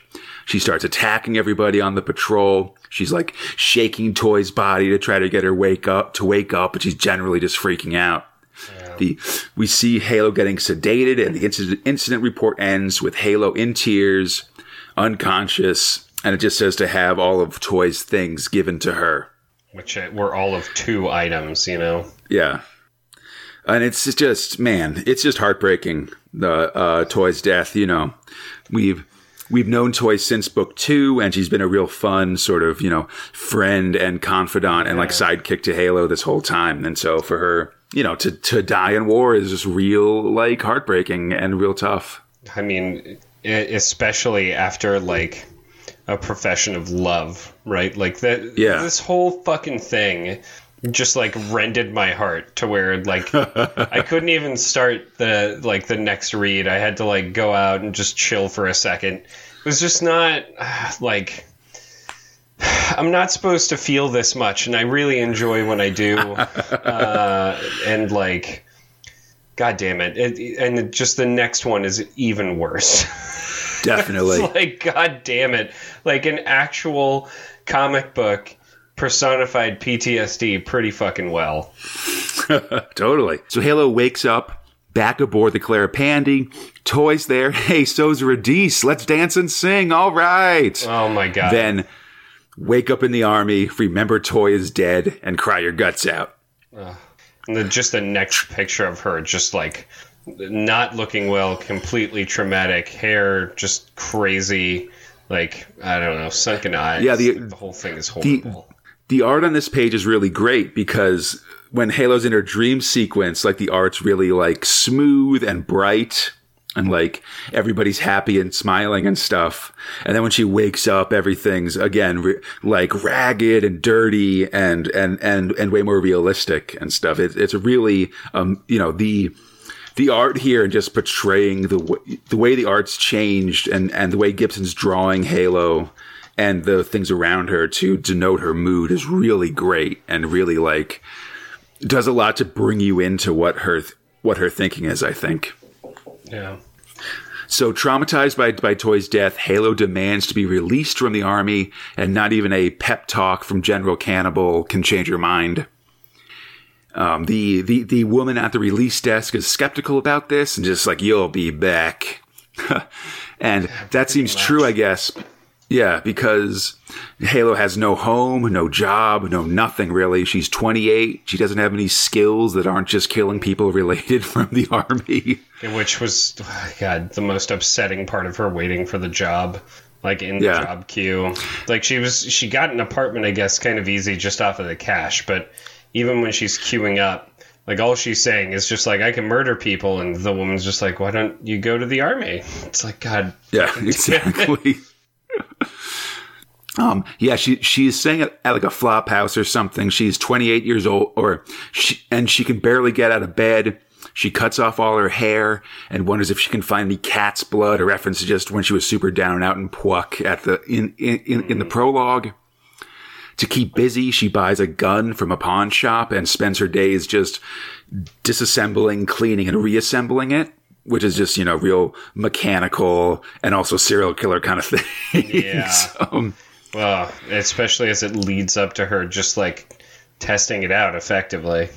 Yeah, we see her like basically just sitting in a window, sighting people as they walk down the street and thinking like, oh, maybe, my finger could slip and I'll just kill them or something. It's really fucked up. Yeah, she doesn't know what's happening to her. And in the end, she feels like she has no choice and nowhere to go. So Halo goes back to the recruitment office and re-enlists in the army. It turns out this happens a lot. Like 90% of people who leave the army early come back. And like the enlistment officer didn't even file her paperwork. She just takes the page she just takes it out of the drawer and rips it up. Oh, and Halo heads back in. Next time on Halo Jones, heavy duty. Yeah, you think? Fucking think? Totally, man. So just to let you know, we're now about like halfway through Halo Jones Book 3. Oh my God. So, the previous versions have had like 10 episodes. This one has 15 or 16 if you count the prologue. Okay. So, that's the midpoint thing. Like we're still on the way to the turn for Halo Jones. Oh my What the fuck? But so like I said last time, this first part of Halo Jones is really the things they carried. I think the second part is going to be the Forever War, which sort of has some, it's got some interesting sort of future fighting and other things like that. I think I'm really excited for this next part and for the story, man. It's really, like you said, it's really different from anything else in 2000 AD right now, for sure, of just this story that's incredibly emotional and like, kills characters, makes you feel their death, deals with, this concept of a post-traumatic stress syndrome or whatever they're calling it, whatever that's called in 1986, right? Mm-hmm. Just the difficulty of being in this really high stress, deadly environment and then coming back to the world or coming out of the military and not really having any skills or things you know how to do, I guess. Yeah. I don't know. It feels like Alan Moore's, like, he's writing something that he must have known somebody. I don't know if the guy actually served or anything like that, but, like, it's hitting some marks, man. Like, having military family, like, there's some stuff in here that's like, holy shit. I don't know. And it's not doing it in this like overly grotesque, I don't know. It's not like hyper violent either. There are moments where it's like, they're very purposeful about showing something and it being terrifying, but I don't know, like the restraint that they have and the precision that they have is like a fucking knife. Mm-hmm. Like, damn, it's really good. It's really fucking good. I'm really sad. So you know how I get like we can kind of fucking get over that as like let's roll some goddamn dice. Yeah, buddy. All right. Episode 144. Progs 459 to 462. March 1986. Thrill 1, The Ballad of Halo Jones. God, just like, welcome back to beta, and also... nothing's changed. I mean, it's vaguely changed. Yeah, so script robot Alan Moore, art robot Ian Gibson, letter robot Richard Starkings. So last time we saw Halo Jones leave the army, but she re-enlisted right at the end of the episode. She's getting unpacked when her old pal Mona tells her that the platoon is about to move out to Warzone 8 from Warzone 18 to the planet Moab, and buddy, that's Warzone 1. So apparently it's like the big deal. I like how curt Halo is. She's just like, hi, Mona. Yeah, I cut my hair. Just like everything's just really dismissive until they say that they're going to Moab, and that just like breaks her brain. Yeah, she drops all her stuff, like her picture of Rhodese breaks and stuff like that. Yeah, because like, you know, you think you're gonna like she's rejoined the army to kind of find sense, but like Warzone 1, that sounds real bad. Yeah, I do like that she's got a new collective of people, including Life Sentence, with her ear necklace and stuff like that. But she's got a new ragtag group because if you remember from last time, because Halo Jones is consistent with making you feel real sad, all of everybody died. Yeah, I mean, except for Mona. Yeah, Halo's real good about gaining a circle of friends and then losing that circle of friends violently. It really seems that way. Although, again, Mona's still alive. Apparently, she's a good luck charm. Definitely. Yeah, which so I guess we'll get into later. Yeah, before they head out, some soldiers are spreading rumors about like Halo leaving and coming back, but she gets defended by Life Sentence, who's now in the platoon. It was awesome! Yeah. No, she takes a pot of hot something and just splashes it in their face and body, and she's like, fuck off. Yeah. Shut your mouths. And she comes back, like, you're like me, like we're both in this together forever. Oh, it's really awkward. It's a really like serial killer stalker feel to it. Definitely. Yeah. Like and Halo's like, it's more like she feels like she can't disagree as opposed to actually like being into it or not being into it. She's like, yeah, I guess. So it's a lot of her life though. Yeah. They watch an instructional video about Moab. Basically, you find that it's a solid planet that's bigger than Jupiter, and the gravity is enormous. You got to wear a special grav suit to even survive outside. And there's an effect on time, but you know, who cares about that? Halo stuff. Yeah, I like how it just like waves its hand. It's like, oh, whatever. I stopped listening at this point, and that comes into play pretty important. We see like the platoon training in the suits, and they look incredibly cumbersome.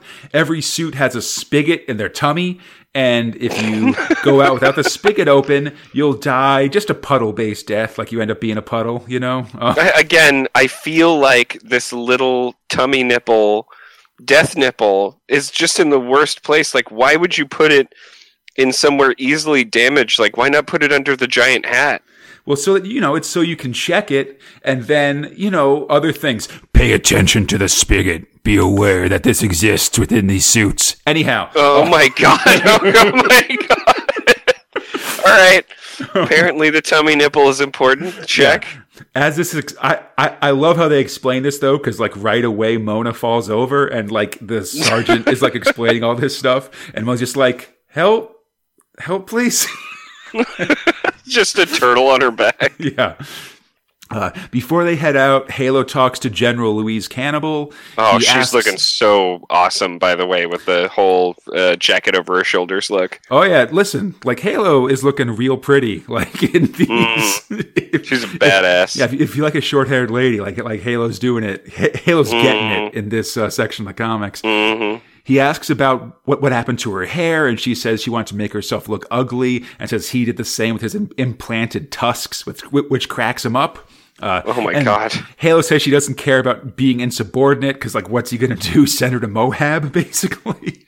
Yeah, so he seems to take that pretty well, so I guess either they are, and he's shocked that she knows, or they're not, and they're there for a more complicated reason or something like that? Who knows? I don't know, man. Like, this whole whole dude, Luis Cannibal, is very confusing to me. Yeah, I call him Cannibal because whatever, he's a bad guy. Anyhow, Cannibal. Yeah, the platoon arrives on Moab, and I love how they have the drop ship. It's like 2/3 like shock pads, so it just looks like a big like sneaker or something, just like smashing into the ground. They head into the gravity shielded area, like where their barracks are, though the locals are still really like weird, saggy and pear shaped, and they've got a weird religion and stuff. Apparently super, like, I don't know, what'd you call them? Protestant, right? But they call themselves the descendants of Lot, which is not the happiest story, man. No, I'd say they're like weird. They're like Old Testament kind of stuff. Yeah. Fire and brimstone types. Because that's what Lot is. Like, Lot's got a lot of death and destruction, and then a lot of weird incesty parts. And like the whole thing's built around, and this big part of Moab that we see as a giant statue of Lot's wife turning to salt as she like look back, you know. So, well, but the book they show has a crucifix on it. Yeah, but like I mean, you know. Yeah, you know, whatever. Don't pay attention to the details. It's like the year 5000, you know. So who knows? I mean, keep in mind we've seen a bunch of times that instead of like they say cheeses, like multiple cheese and stuff. So holy Jesus! It's all. I'd imagine it's all sort of mixed and remixed and gone around and stuff like that. I'm not saying that they like don't like they don't have a New Testament, but this place seems very Old Testament based. Yeah. But anyhow, there's also a religion building up around Mona, who's managed to survive the war with only a string of minor injuries. Like. You know, she like broke her toe during the drop into Moab and stuff. And some members of the platoon are starting to see her as a good luck charm. But hey, man, word is there's men at the mess complex. Oh, snap. And I guess that just snaps ladies into a frenzy. Oh, man. I mean, arguably, I guess they haven't seen men for a while. Yeah. So they all rush out to meet them. And as they go, Halo kind of makes an interesting point that because it's all tunnels and stuff, Moab really reminds her of the Hoop where we started our story. But it turns out that all the men are just a bunch of war slabs. Which are genetically engineered similar types that just think about like guns and battle scars. Special labor auxiliary bioengineered slab. Yeah, and they're kind of just big dumb hunks of meat, sort of Stallone Schwarzenegger hybrids, basically. Which begs to the question of why you don't just have that in general, if you can make them. Maybe they're just expensive. Yeah, I mean, I'd imagine that engineered is probably way more expensive than just getting a bunch of like ladies to kind of, you know, that they're just born naturally on the Hoop to come in and join. That's fair. And we learned that like Moab cuisine is really gross. They got cheese from animals' mammary glands and eggs that come from animals. Yuck. What the hell is wrong with you? Plus the eggs are cracking on their own, man. That's ridiculous. Wait, what? The gravity shields are failing. We got to get out of here. Oh, fuck. And apparently it's all localized. I thought the whole place was coming down when this happened. No, it looks like every individual room has its own specific gravity shield, probably for just this situation. Makes sense. Yeah, everybody runs as the eggs start to explode, and they all push right past Mona, who's finally getting there on her broken toe. Halo sees one soldier trapped behind as the gravity doors close. She kind of looks back like Lot's wife, and it's a hard life on Moab, basically. Mm-hmm. Yeah, it's real heavy. It. Yeah. Like, damn, it's just... Halo Jones just doesn't... It's not a happy story. No, it's tough, man. So before heading out into the deep gravity, Halo's platoon is going on a patrol through the tunnels deep under Moab. They split up with Life Sentence going with Halo, and Life Sentence seems really stoked about their new friendship. Halo's sort of nonplussed. Anyhow, they have to go home early after Mona gets shot in the foot by mistake, and this is another example of her good luck. Jesus. Later, they get on the G suits. Check the spigot. Oh my God! In the gravity, you can really feel like the time dilation. The gravity starts; things start to slow down a little bit and feel weird. The platoon visits the site of the crushed dining hall as Mona tries to explain the Moabite religion to Halo, but isn't really convincing about it. No. But now it's time for the real fighting. It takes place in the crush, the deep gravity of Moab, where it's the heaviest. The gravity messes up time so much that a video of the battle looks like a still picture. It's fucking crazy. It's real awesome. I love this. Everyone's getting ready to head out. Halo's honestly excited just to get back into combat. You know, she wants to get back on the ship. And then immediately remembers. Yeah, at least until the doors open, and then she realizes that combat really, really sucks. Yeah. It's just like, oh, god damn it. And this whole next portion is just a breakneck pace of just, oh, fuck. It's basically, just sort of someone, just running as fast as they can, just shouting obscenities, basically. Yeah. But Halo rushes into battle. It's real crazy. She advances on the enemy. And I love this part because as she goes, everything is frozen in time as she until approaches. You move closer to it. Yeah, but as she gets deeper into the gravity well herself, things start to speed up as the gravity normalizes. And I'd love to see that. Like, this is the part that would be real cool in a movie because it's real, like everything frozen in place. And as you go, it's like a it's like a record spinning up or something like that. You're like, exactly, like that. They advance on she's there for 5 minutes. The platoon moves forward, goes to a friendly artillery position, note that it needs repairs, and then start heading back. Just in constant chaos, people getting shot and killed around Halo as she goes. And then immediately turning into giant puddles of blood that are, a couple atoms thick. Yeah, as soon as your suit fails, you're gone. You're done for. You just smush. Yep. Halo bumps into Mona as her and the rest of the platoon rushes to the doors, and they just sort of tumble in. It's amazing. Halo reports about the artillery position and learns that 1, she's been promoted to corporal, and 2, she's got a new sergeant because the previous one died behind her as they were escaping the crush. And here's where we learn sergeants do not do well. No. And here's where we learn the big truth, which is that 5 minutes in the crush equals 2 months in real time. And you're not getting paid for 2 months, you're getting paid for 5 minutes. Exactly. So, Jesus. Next time on Halo Jones, the Fast Forward War. Oh, that's so cool.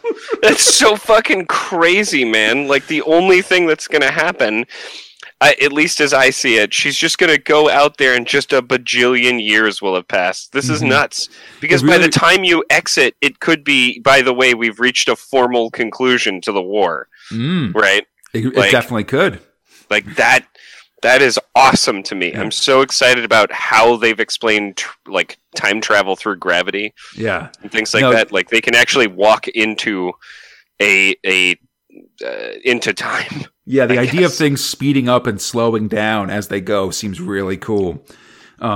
This also really reminds me of the book The Forever War, which was sort of a response to Starship Troopers and sort of an anti-war sort of like military science fiction novel, basically. Right. But as most people should know, Starship Troopers was definitely like a fascist novel. I mean, turned into an anti-fascist movie. Yeah, I worry if you aren't aware of that. But anyhow, but in that one, the main character who sort of is a Starship Trooper, basically, like, has to travel at like relativistic speeds to get to war zones and stuff. So we see him sort of traveling through time, basically. I think the book ends like 2,000 years after the book starts. Jesus. And it's this guy from sort of almost like the 20th century, like sort of going through just ages of humanity, essentially. It's a really neat book. Highly recommended by Conrad. Sweet. I'll check it out. Yeah, it's good. I think Joe Halderman, but I could be wrong about that. I'm mistaking his name with the guy with the Watergate guy. Anyhow,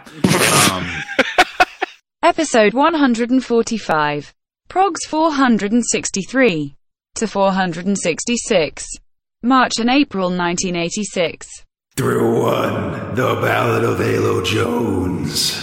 Just fuck. Scripter about Alan. Yeah, definitely, man. Scripter about Alan Moore, art about Ian Gibson, letter about Richard Starkings. Okay, so here we go. Halo Jones and her platoon are fighting the Fast Forward War. 5 minutes in combat takes 2 months. She's been at it for two days of subjective time and 6 months of relative time.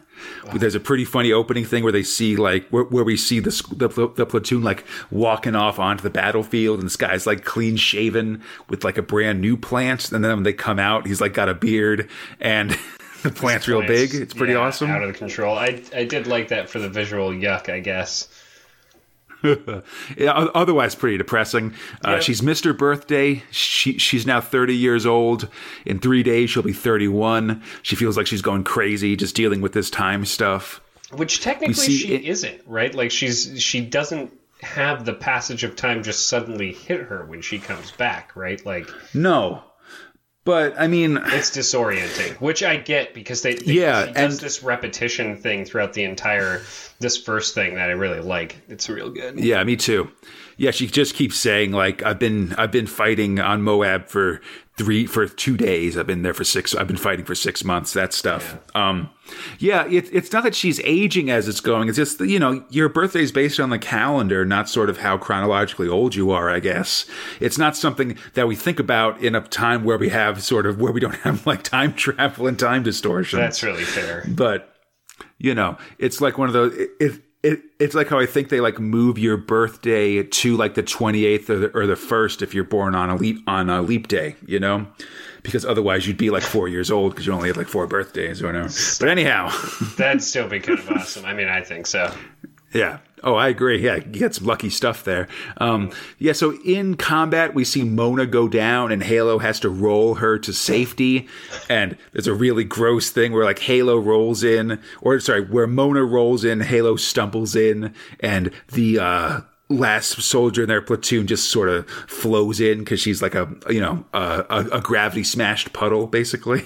Is it weird that her name is Exxon and then she's just like a black little bit puddle? Definitely could be. That's definitely a reference, I feel like. Yeah. It seems like they always come back at breakfast time, so she's had breakfast for 6 days for each meal for 2 days. I would not be complaining about that. I love breakfast. I don't know if I want to eat army breakfast every day though. Right? Well, I mean, they get at least an egg, which I guess they think is that's disgusting. Fair. Yeah, that's true. They got they're used to clone food, so eggs are weird. So Halo's she's freaking out during downtime. She sees that Lux Rothchop has gotten married, and she remembers dancing with him when he was 11 and she was 18, and that that was her, and the combat hardened veteran isn't. The battle never stops. It just keeps going and never ending until suddenly it does. The platoon comes in because it really does just stop. And with the way that relative time works here, like I don't know if that would just be a thing, but yeah.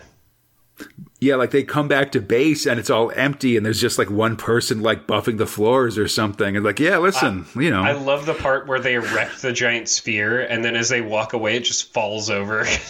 Everything stops and they don't give a shit. Exactly. The Earth economy has collapsed and the Dolphins have taken over the government and ended the war. It should be good news, but Halo's buddy Life Sentence is not taking it very well at all. Man, we always said it would be lizards, but it turns out it's totally dolphins. Listen, all right. So the peace sirens are wailing as Halo and her platoon are traveling around telling fighters that the war is over. It's been done for weeks, but no one's believing them. Halo has been promoted to sergeant, which is kind of cool. And the platoon's shipping out in a month. They're trying to clear out these final fighters, but they're just refusing to believe the war is done, like shooting at them and stuff. I love that through each of the pages, the siren is just like there. Constantly blaring, yeah. Later, Halo greets a delegation led by a Dolphin ambassador who despairs at the cost of the war on the local population, which Halo hasn't really noticed before. She says that if you could give conscience a shape, it would look like a dolphin, and that's just freaking pro-dolphin propaganda, buddy. Don't fall for the lies about these dolphins, dude. Like, I mean, listen, there are cetacean overseers, and they are here to help all planets unite under one ocean. Dolphin would kill you as soon as look at you, and also do real weird stuff to you that actually has happened in real life. All right, lies and slander. I'm not going to get into it, but like, don't let Lisa Frank get you all mixed up thinking that dolphins are cool, buddy. They aren't. They're animals, just like anything else. All right. Like, wow. They can only, like, they aren't actually neon. All right. That's the truth. But anyhow, 30 women of Beta Platoon have survived the war, but not all of them will survive the peace. Halo and a couple soldiers find life sentence locked in a bathroom, blood running from under the door. Without the war, she feels like she has no purpose and has taken her own life. And now I feel really bad because I went from my joke about dolphin propaganda to freaking suicide, which is rough. We can't. I mean, we're trying to keep this with some amount of levity, but everything that's happening in Halo is really just horrific. Absolutely.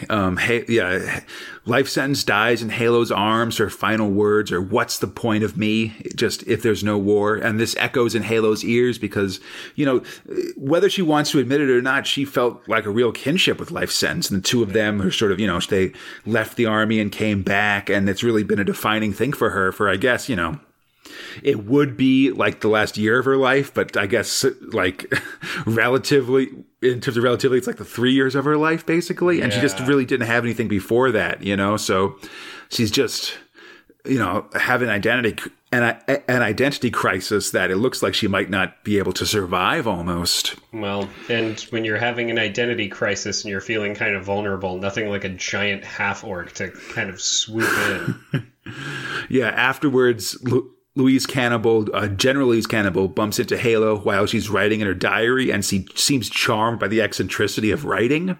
He asks if Halo has a lover and says that his is dead and that it's the war, basically, that's now ended. That was his lover.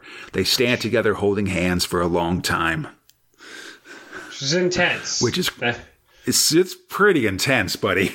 That guy apparently was in love with this fucking Nebula war. Absolutely. Just the violence and the killing, I guess. Yeah. So Halo Jones and Louise Cannibal are beginning their courtship. They eat pears in a bitter vinegar sauce among the desolation of Moab. Halo reflects on this and the desolation of her life and that these are damn fine pears. And I'll let you know, Fox, that I actually tried to make this dish in December and it was okay, but not the best meal of my life. But I probably didn't have as good pears or vinegar as a cannibal has. Is that like a thing? I don't know. I just looked up like pear vinegar sauce on Google and sort of did my magic. I had some pears for the record. I would hope so. Hope you didn't substitute apples. Fucking apples, pears that are a lie. Thanks, nature. Yeah. Well, you got apples and pears, and suddenly you're on the second floor. Ooh, that's an English joke. So I don't get that at all.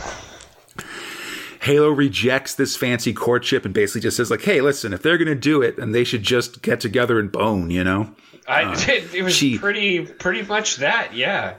Yeah. She says that she likes Louise's hands and that he scares her. She takes her to see his spaceship, which, man, it's kind of like a Wang with a scorpion tail, basically. if you're asking me. It was the first thing that came into my mind, and I didn't want to be the one to say it unless you didn't. So I'm not the worst person in the room. It's definitely a dong, balls, and a scorpion tail. Yeah, this bites back.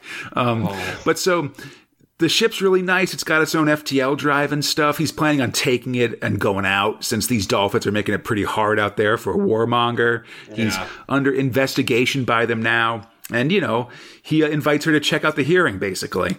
Jesus. Cannibal is interrogated by the Dolphin ambassador, and they're really focusing on the planet Charon, which is Warzone 5, where the whole planet was razed with atomic fire. Cannibal says it was an accident. Later, he gives Halo the keys to the ship and kisses her, leaving a long scratch on her back because of his crazy tusks. Which she just kind of keeps touching as she goes to sleep, and she doesn't have much to lose, and then has some freaky spider nightmares. Yeah, that night, Halo dreams of that door marked Way Out, which we saw in the first non-prologue as part of the story. She sees passageways full of cobwebs and the corpses of her friends. She should be safe because the war is over, but there's some deeper terror around the corner.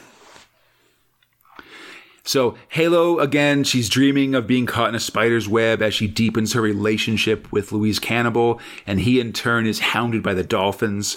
The questions are about Charon, the burned world. The dolphins are implying that Cannibal raised it to hide evidence of killer worldwide disease spread by vicious rats. A rat war. Yeah, it's the most awesome thing I've heard since Rat King. And speaking of which, for a rat war, you need a rat king, and Cannibal doesn't have one of those. No one does, except Halo knows that he did because she, of course, saved the rat king's life aboard the Clara Pandy a lifetime ago. Which all feels at this point like lies and deceit in her brain. Absolutely, yeah. It's interesting because in the narration boxes, she's distraught, but I guess sort of spending some time, being a soldier or doing other things, just her life up to this point has allowed her to learn to keep it together with this stuff. It really, she keeps it pretty fucking cool. Yeah, but while she's sort of hanging out with Louise and doing stuff, her mind's going a mile a minute. Her time on the Pandy is like some of her only remaining good memories, and now they've been spoiled because her actions there led to the deaths of an entire world, basically. Louise seems to know that the game is up and has to go out onto the surface of Moab to collect some hidden valuables. He has Halo go to warm up his ship's engine, so he's really like, I got to get my secret treasure, and then we're out of here. Pretty much. But as they go, he has Halo check the valve on his suit. They kiss, and when they do, Halo does something to the valve. With Louise walks out. Shimmy shake. Yeah, she hits the valve basically. Louise walks out. Quite smug, unknowingly to his doom, because she's turned off that valve, that spigot that we saw throughout the fighting in the previous episode. And if you don't have that flipped when you go out on Moab, you just instantly become a puddle, basically. Bitch, holy shit! Yeah, that's how it goes. Halo's past, she feels, is behind her. The innocent girl she was is dead, just like everyone else she's ever cared about. All she has is her future. She goes to the hangar and boards Cannibal's ship and prepares to go. It's night, and there are so many stars out there. The ship pulls away from Moab's gravity like it's escaping a giant web, and then Halo Jones is out. Just out. The end of Halo Jones! Which, holy shit. So immediately once this ended, because I was like, oh my god, I'm on a hook at this point. I'm really just so fucking into it. I'm into the character. I'm into the development. I'm into the worlds. I'm sad. Don't get me wrong. So I immediately go to Google. Oh no! and I type in Halo Jones book 4 and then begin reading for at least 20 minutes of just I'm Alan Moore saying some stuff a long time ago, like, oh, maybe, and then later basically saying IPC can go screw itself. Give me the rights to my characters. And then, the rights have changed hands, I imagine, now a few times. And then eventually finding something where Ian Gibson, I guess, drew her topless as a gag or as a, thing for a friend. I got really deep in there, and I was just like, Jesus, so much nothing has happened except for the re-release of this comic. And clearly, because it's happened so many fucking times, Conrad, and so you're a guy who knows a lot about comics, so I'm going to give this over to you for a moment. Teach me why the fuck this isn't being made, or if it is, why didn't I find it, and also why isn't it? Oh, it's like a movie or something? Oh, I don't know. Yeah. Anything. Maybe a fourth fucking book? He said she was maybe going to be a pirate or a slave. I'm like, damn. Yeah, I mean, there were initially plans, from what I've read, that they were going to be 10 or so books. So this is just the start, really. Like, this isn't. We didn't even, like, if that's the plan, then we haven't really gotten to the main part of the story yet. This is all the prologue parts. The prologue, because the prologue didn't. It's like anybody could have done it. She was so fucking amazing. But I have yet to see what she's been amazing for. Mind you, she has led an amazing life. But nothing where it's just like the annals of time will remember her for dancing one time at 18 with Lux Rothschild. Yeah, no, it's true. I mean, yeah, this is sort of the end of Alan Moore in 2000 AD as well. They'll reprint some of his Future Shocks the next year or two, but it's 1986 at this point. Like Watchmen's coming out. He's already had his big... He's already had a big run in Swamp Thing and stuff. Like, Alan Moore is too mainstream and famous to keep doing 2000 AD. It's the sad fact, And then, he just had a huge difficulty with IPC, with the parent companies behind this stuff. And, they wouldn't pay him what he was worth, basically. And so he was like, fine, I'll tell other stories. Like, I don't, I've got all this other stuff in my head. I'm Alan Moore, for God's sake, basically. Also, at this point, Ian Gibson sort of, he'll do some more Dread stuff periodically, but this is sort of his swan song for 2000 AD too, I feel like. Wow. And he'll be, for a couple more years and stuff, but, I don't, he's not really involved in any more like big individual stories, I guess is what I'm trying to say. Although I'm happy to be proven wrong about that. Alan Moore didn't want to do it and no one else wanted to really pick it up, I guess. Well, or maybe I think that's, I think it's better. I'd be interested to hear your opinions too, but I think it's really good that they just basically look, if Moore and Gibson aren't doing it, then we're just going to leave it be. I think that was the best move. I couldn't think of anything worse than in 1987 there being a Halo Jones book 4 that's by a completely different creative team, and not the risk of not getting it or just sort of turning into just another sort of regular strip is like rough, would be rough. Not that the regular strips are bad, but Halo Jones is something special, I feel like. Well, so knowing Grant Wagner do not need an easy win, I would say, like that, right? They don't just kind of grab someone else's shit, because they're doing pretty fine for themselves within there. Yeah. But also, at least from what you've told me of the writing staff during this time, and certainly the people that we see amongst this, like, very rarely, I mean, if at all, maybe you can jog my memory, has someone just snatched someone else's comic and just said, well, I'm doing it now, right? Other than, like, no, we can dispute its origins and all that shit. But yeah, like, I'd say... I don't think anyone's going to touch it out of respect, is the feeling I get. Yeah. Everybody seems to mostly stay in their lanes. The early days, people jumped around to different things, and there was a lot of changes in writing staff. At this point, everybody's pretty much just writes their own stuff and doesn't really want to play in other people's gardens. Essentially, that's going to change sort of in the 90s, when we'll get guys like Mark Miller writing Robo Hunter and other things like that. But I think even by the 90s, like, the idea, like, it would be like, you'd have to be a Philistine, basically, to, like, kind of jump in there and have someone else do Halo Jones stuff, Right.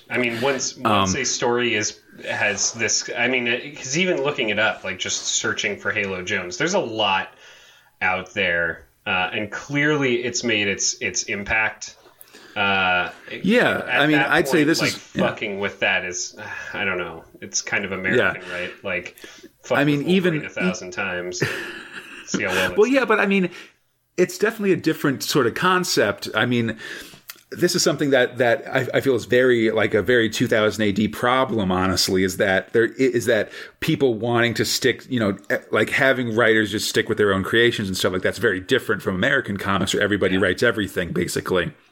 And, it's like, and I think that's a problem as sort of people are getting older. It's like, well, what's going to happen to, like, Slane if God, like, knock on wood, but, like, if something happens to Pat Mills, like, what happens to Slane, or whatever else. But I guess but speaking of that, Fox, here's a question that I think is actually being asked in our AMA questions right now. But so let's say Rebellion, like a eccentric billionaire buys Rebellion, and they suddenly have all the money in the world, and there's new management and blah blah blah, and they can give him whatever he wants, right? Would you want like Alan Moore and Ian Gibson to come back and do a Halo Jones book 5 in like 2019 or 2020? So I have a hard time of that for two reasons. So like first is like a business person, like giving someone whatever they wanted as an example. So like, Alan Moore's an expensive man, but not expensive just because of money, but also expensive because he's like a PR nightmare from what I can tell. Like I have not read a lot of things that he's said, but he seems to be a very decisive or divisive character within the Yeah, I mean, I'm just saying that more to just kind of be like, just kind of take away the option, like the argument of, it'd be too expensive or something like that. That's all. But then, no. I just mean like, so part of it, and it's to build to the second point, I don't know if they're the same people anymore, right? Like, I've certainly read Watchmen, which is around this same time. I have not read anything of Alan Moore's other than 2000 AD, right?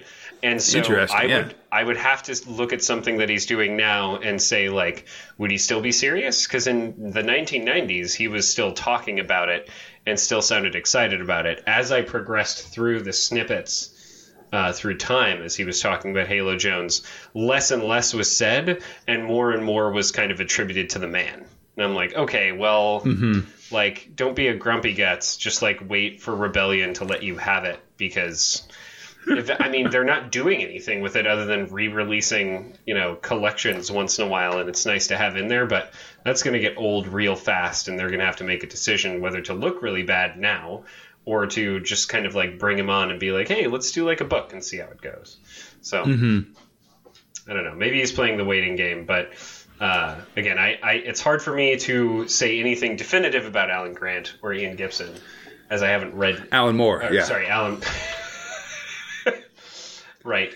Because I just haven't read their stuff lately, their latest stuff, right? Like, this is my exposure to these people now. And so far, I'm like, this is great. But it could be, I don't know, maybe Ian Gibson's like a horrible racist later. I'm sure that's not true. But, I admit, I don't know that part of it. But yeah, I mean, I honestly kind of agree. Like, I really wish, like, if I had a time machine, I would have done, like, one of the, like, I would have done everything in my power if I was the 2000 AD management to try to get a book 4 in, like, 1987 or 1988 or something like that. I mean, yeah, it's good writing. Like, 38 years later, I just don't know. I don't know if I'd want them to come back and do it. Like, I'd feel weird, one, and also, like, I'm 100% positive that it would end up just being an allegory about, like, creators' rights in comics or something like that. Yeah. That I don't know if I'd be stoked to get as a reader, I guess. The Arrested Development syndrome, right? Where it comes back and it's just about them not being able to get the show, and you're like, this isn't why I watched Arrested Development. Yeah. And just like, at this point also, I feel like the expectation of what it's going to be after 38 years would be so high that there's no way you could live up to it, I agree if that's true. Yeah. And, and I don't like, and so for me, I feel like, book 3 is I feel like of the places, of the comics of the versions that we've read, 3 is the best place to stop, I guess. I would have hated if this stopped in book 2. And it was all just like Halo at a bar, being betrayed by Rhodese, being all sad and stuff like that, right? Game over. Booze wins. Right. Like this one with Halo in a cool spaceship just heading out to the stars is a really hopeful, bittersweet, but also hopeful. Yeah. And that makes it seem like, just Halo looking off into the future, I think is a really interesting way to end it and sort of leaves it open for other things. I'll say also, man, I really wouldn't want anybody else to write it. Although I am very interested in stories about like young women having adventures in a sci-fi setting.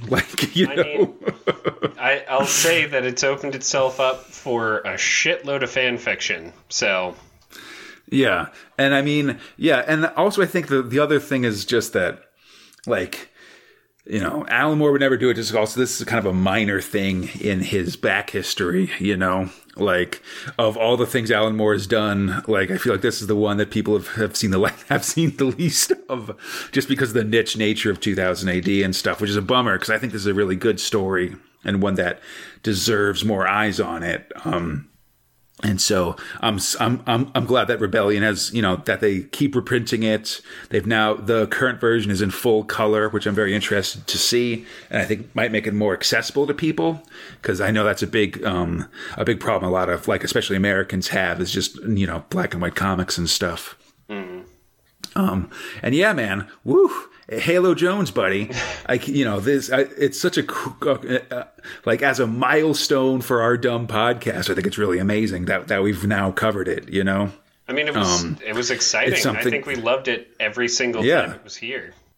Definitely, and it's really something that, like, you know, at the very least now we've covered that. Like, that's sort of a good bucket list. Like, you know, we'll have more buckets as we go, but. Great. But this was a really great one to get to. That was Halo Jones.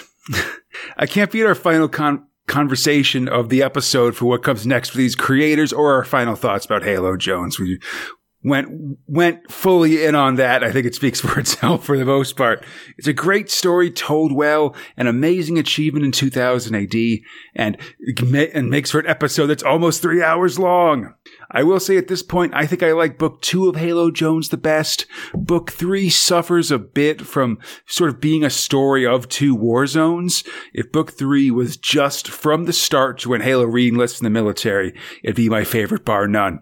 All that said, what do you think of Halo Jones? British comics masterpiece? Overrated weepfest? Let me know what you think by email at spacespinner2000@gmail.com, on the 2000 AD forums, or on our Facebook, Instagram, or Twitter pages. On Twitter, we're at SpaceSpinner2K. For everything else, look for SpaceSpinner2000, and we should be there. You can find Space Spinner 2000 on iTunes, Stitcher, the Google Play Store, Spotify, or on our podcast site at spacespinner2000.com. Thanks for listening to this collection. We'll be back soon with more awesome 2000 AD action. Until then, I'm Conrad, and this has been the Space Spinner 2000 collection for Halo Jones. Splundig Verthrig!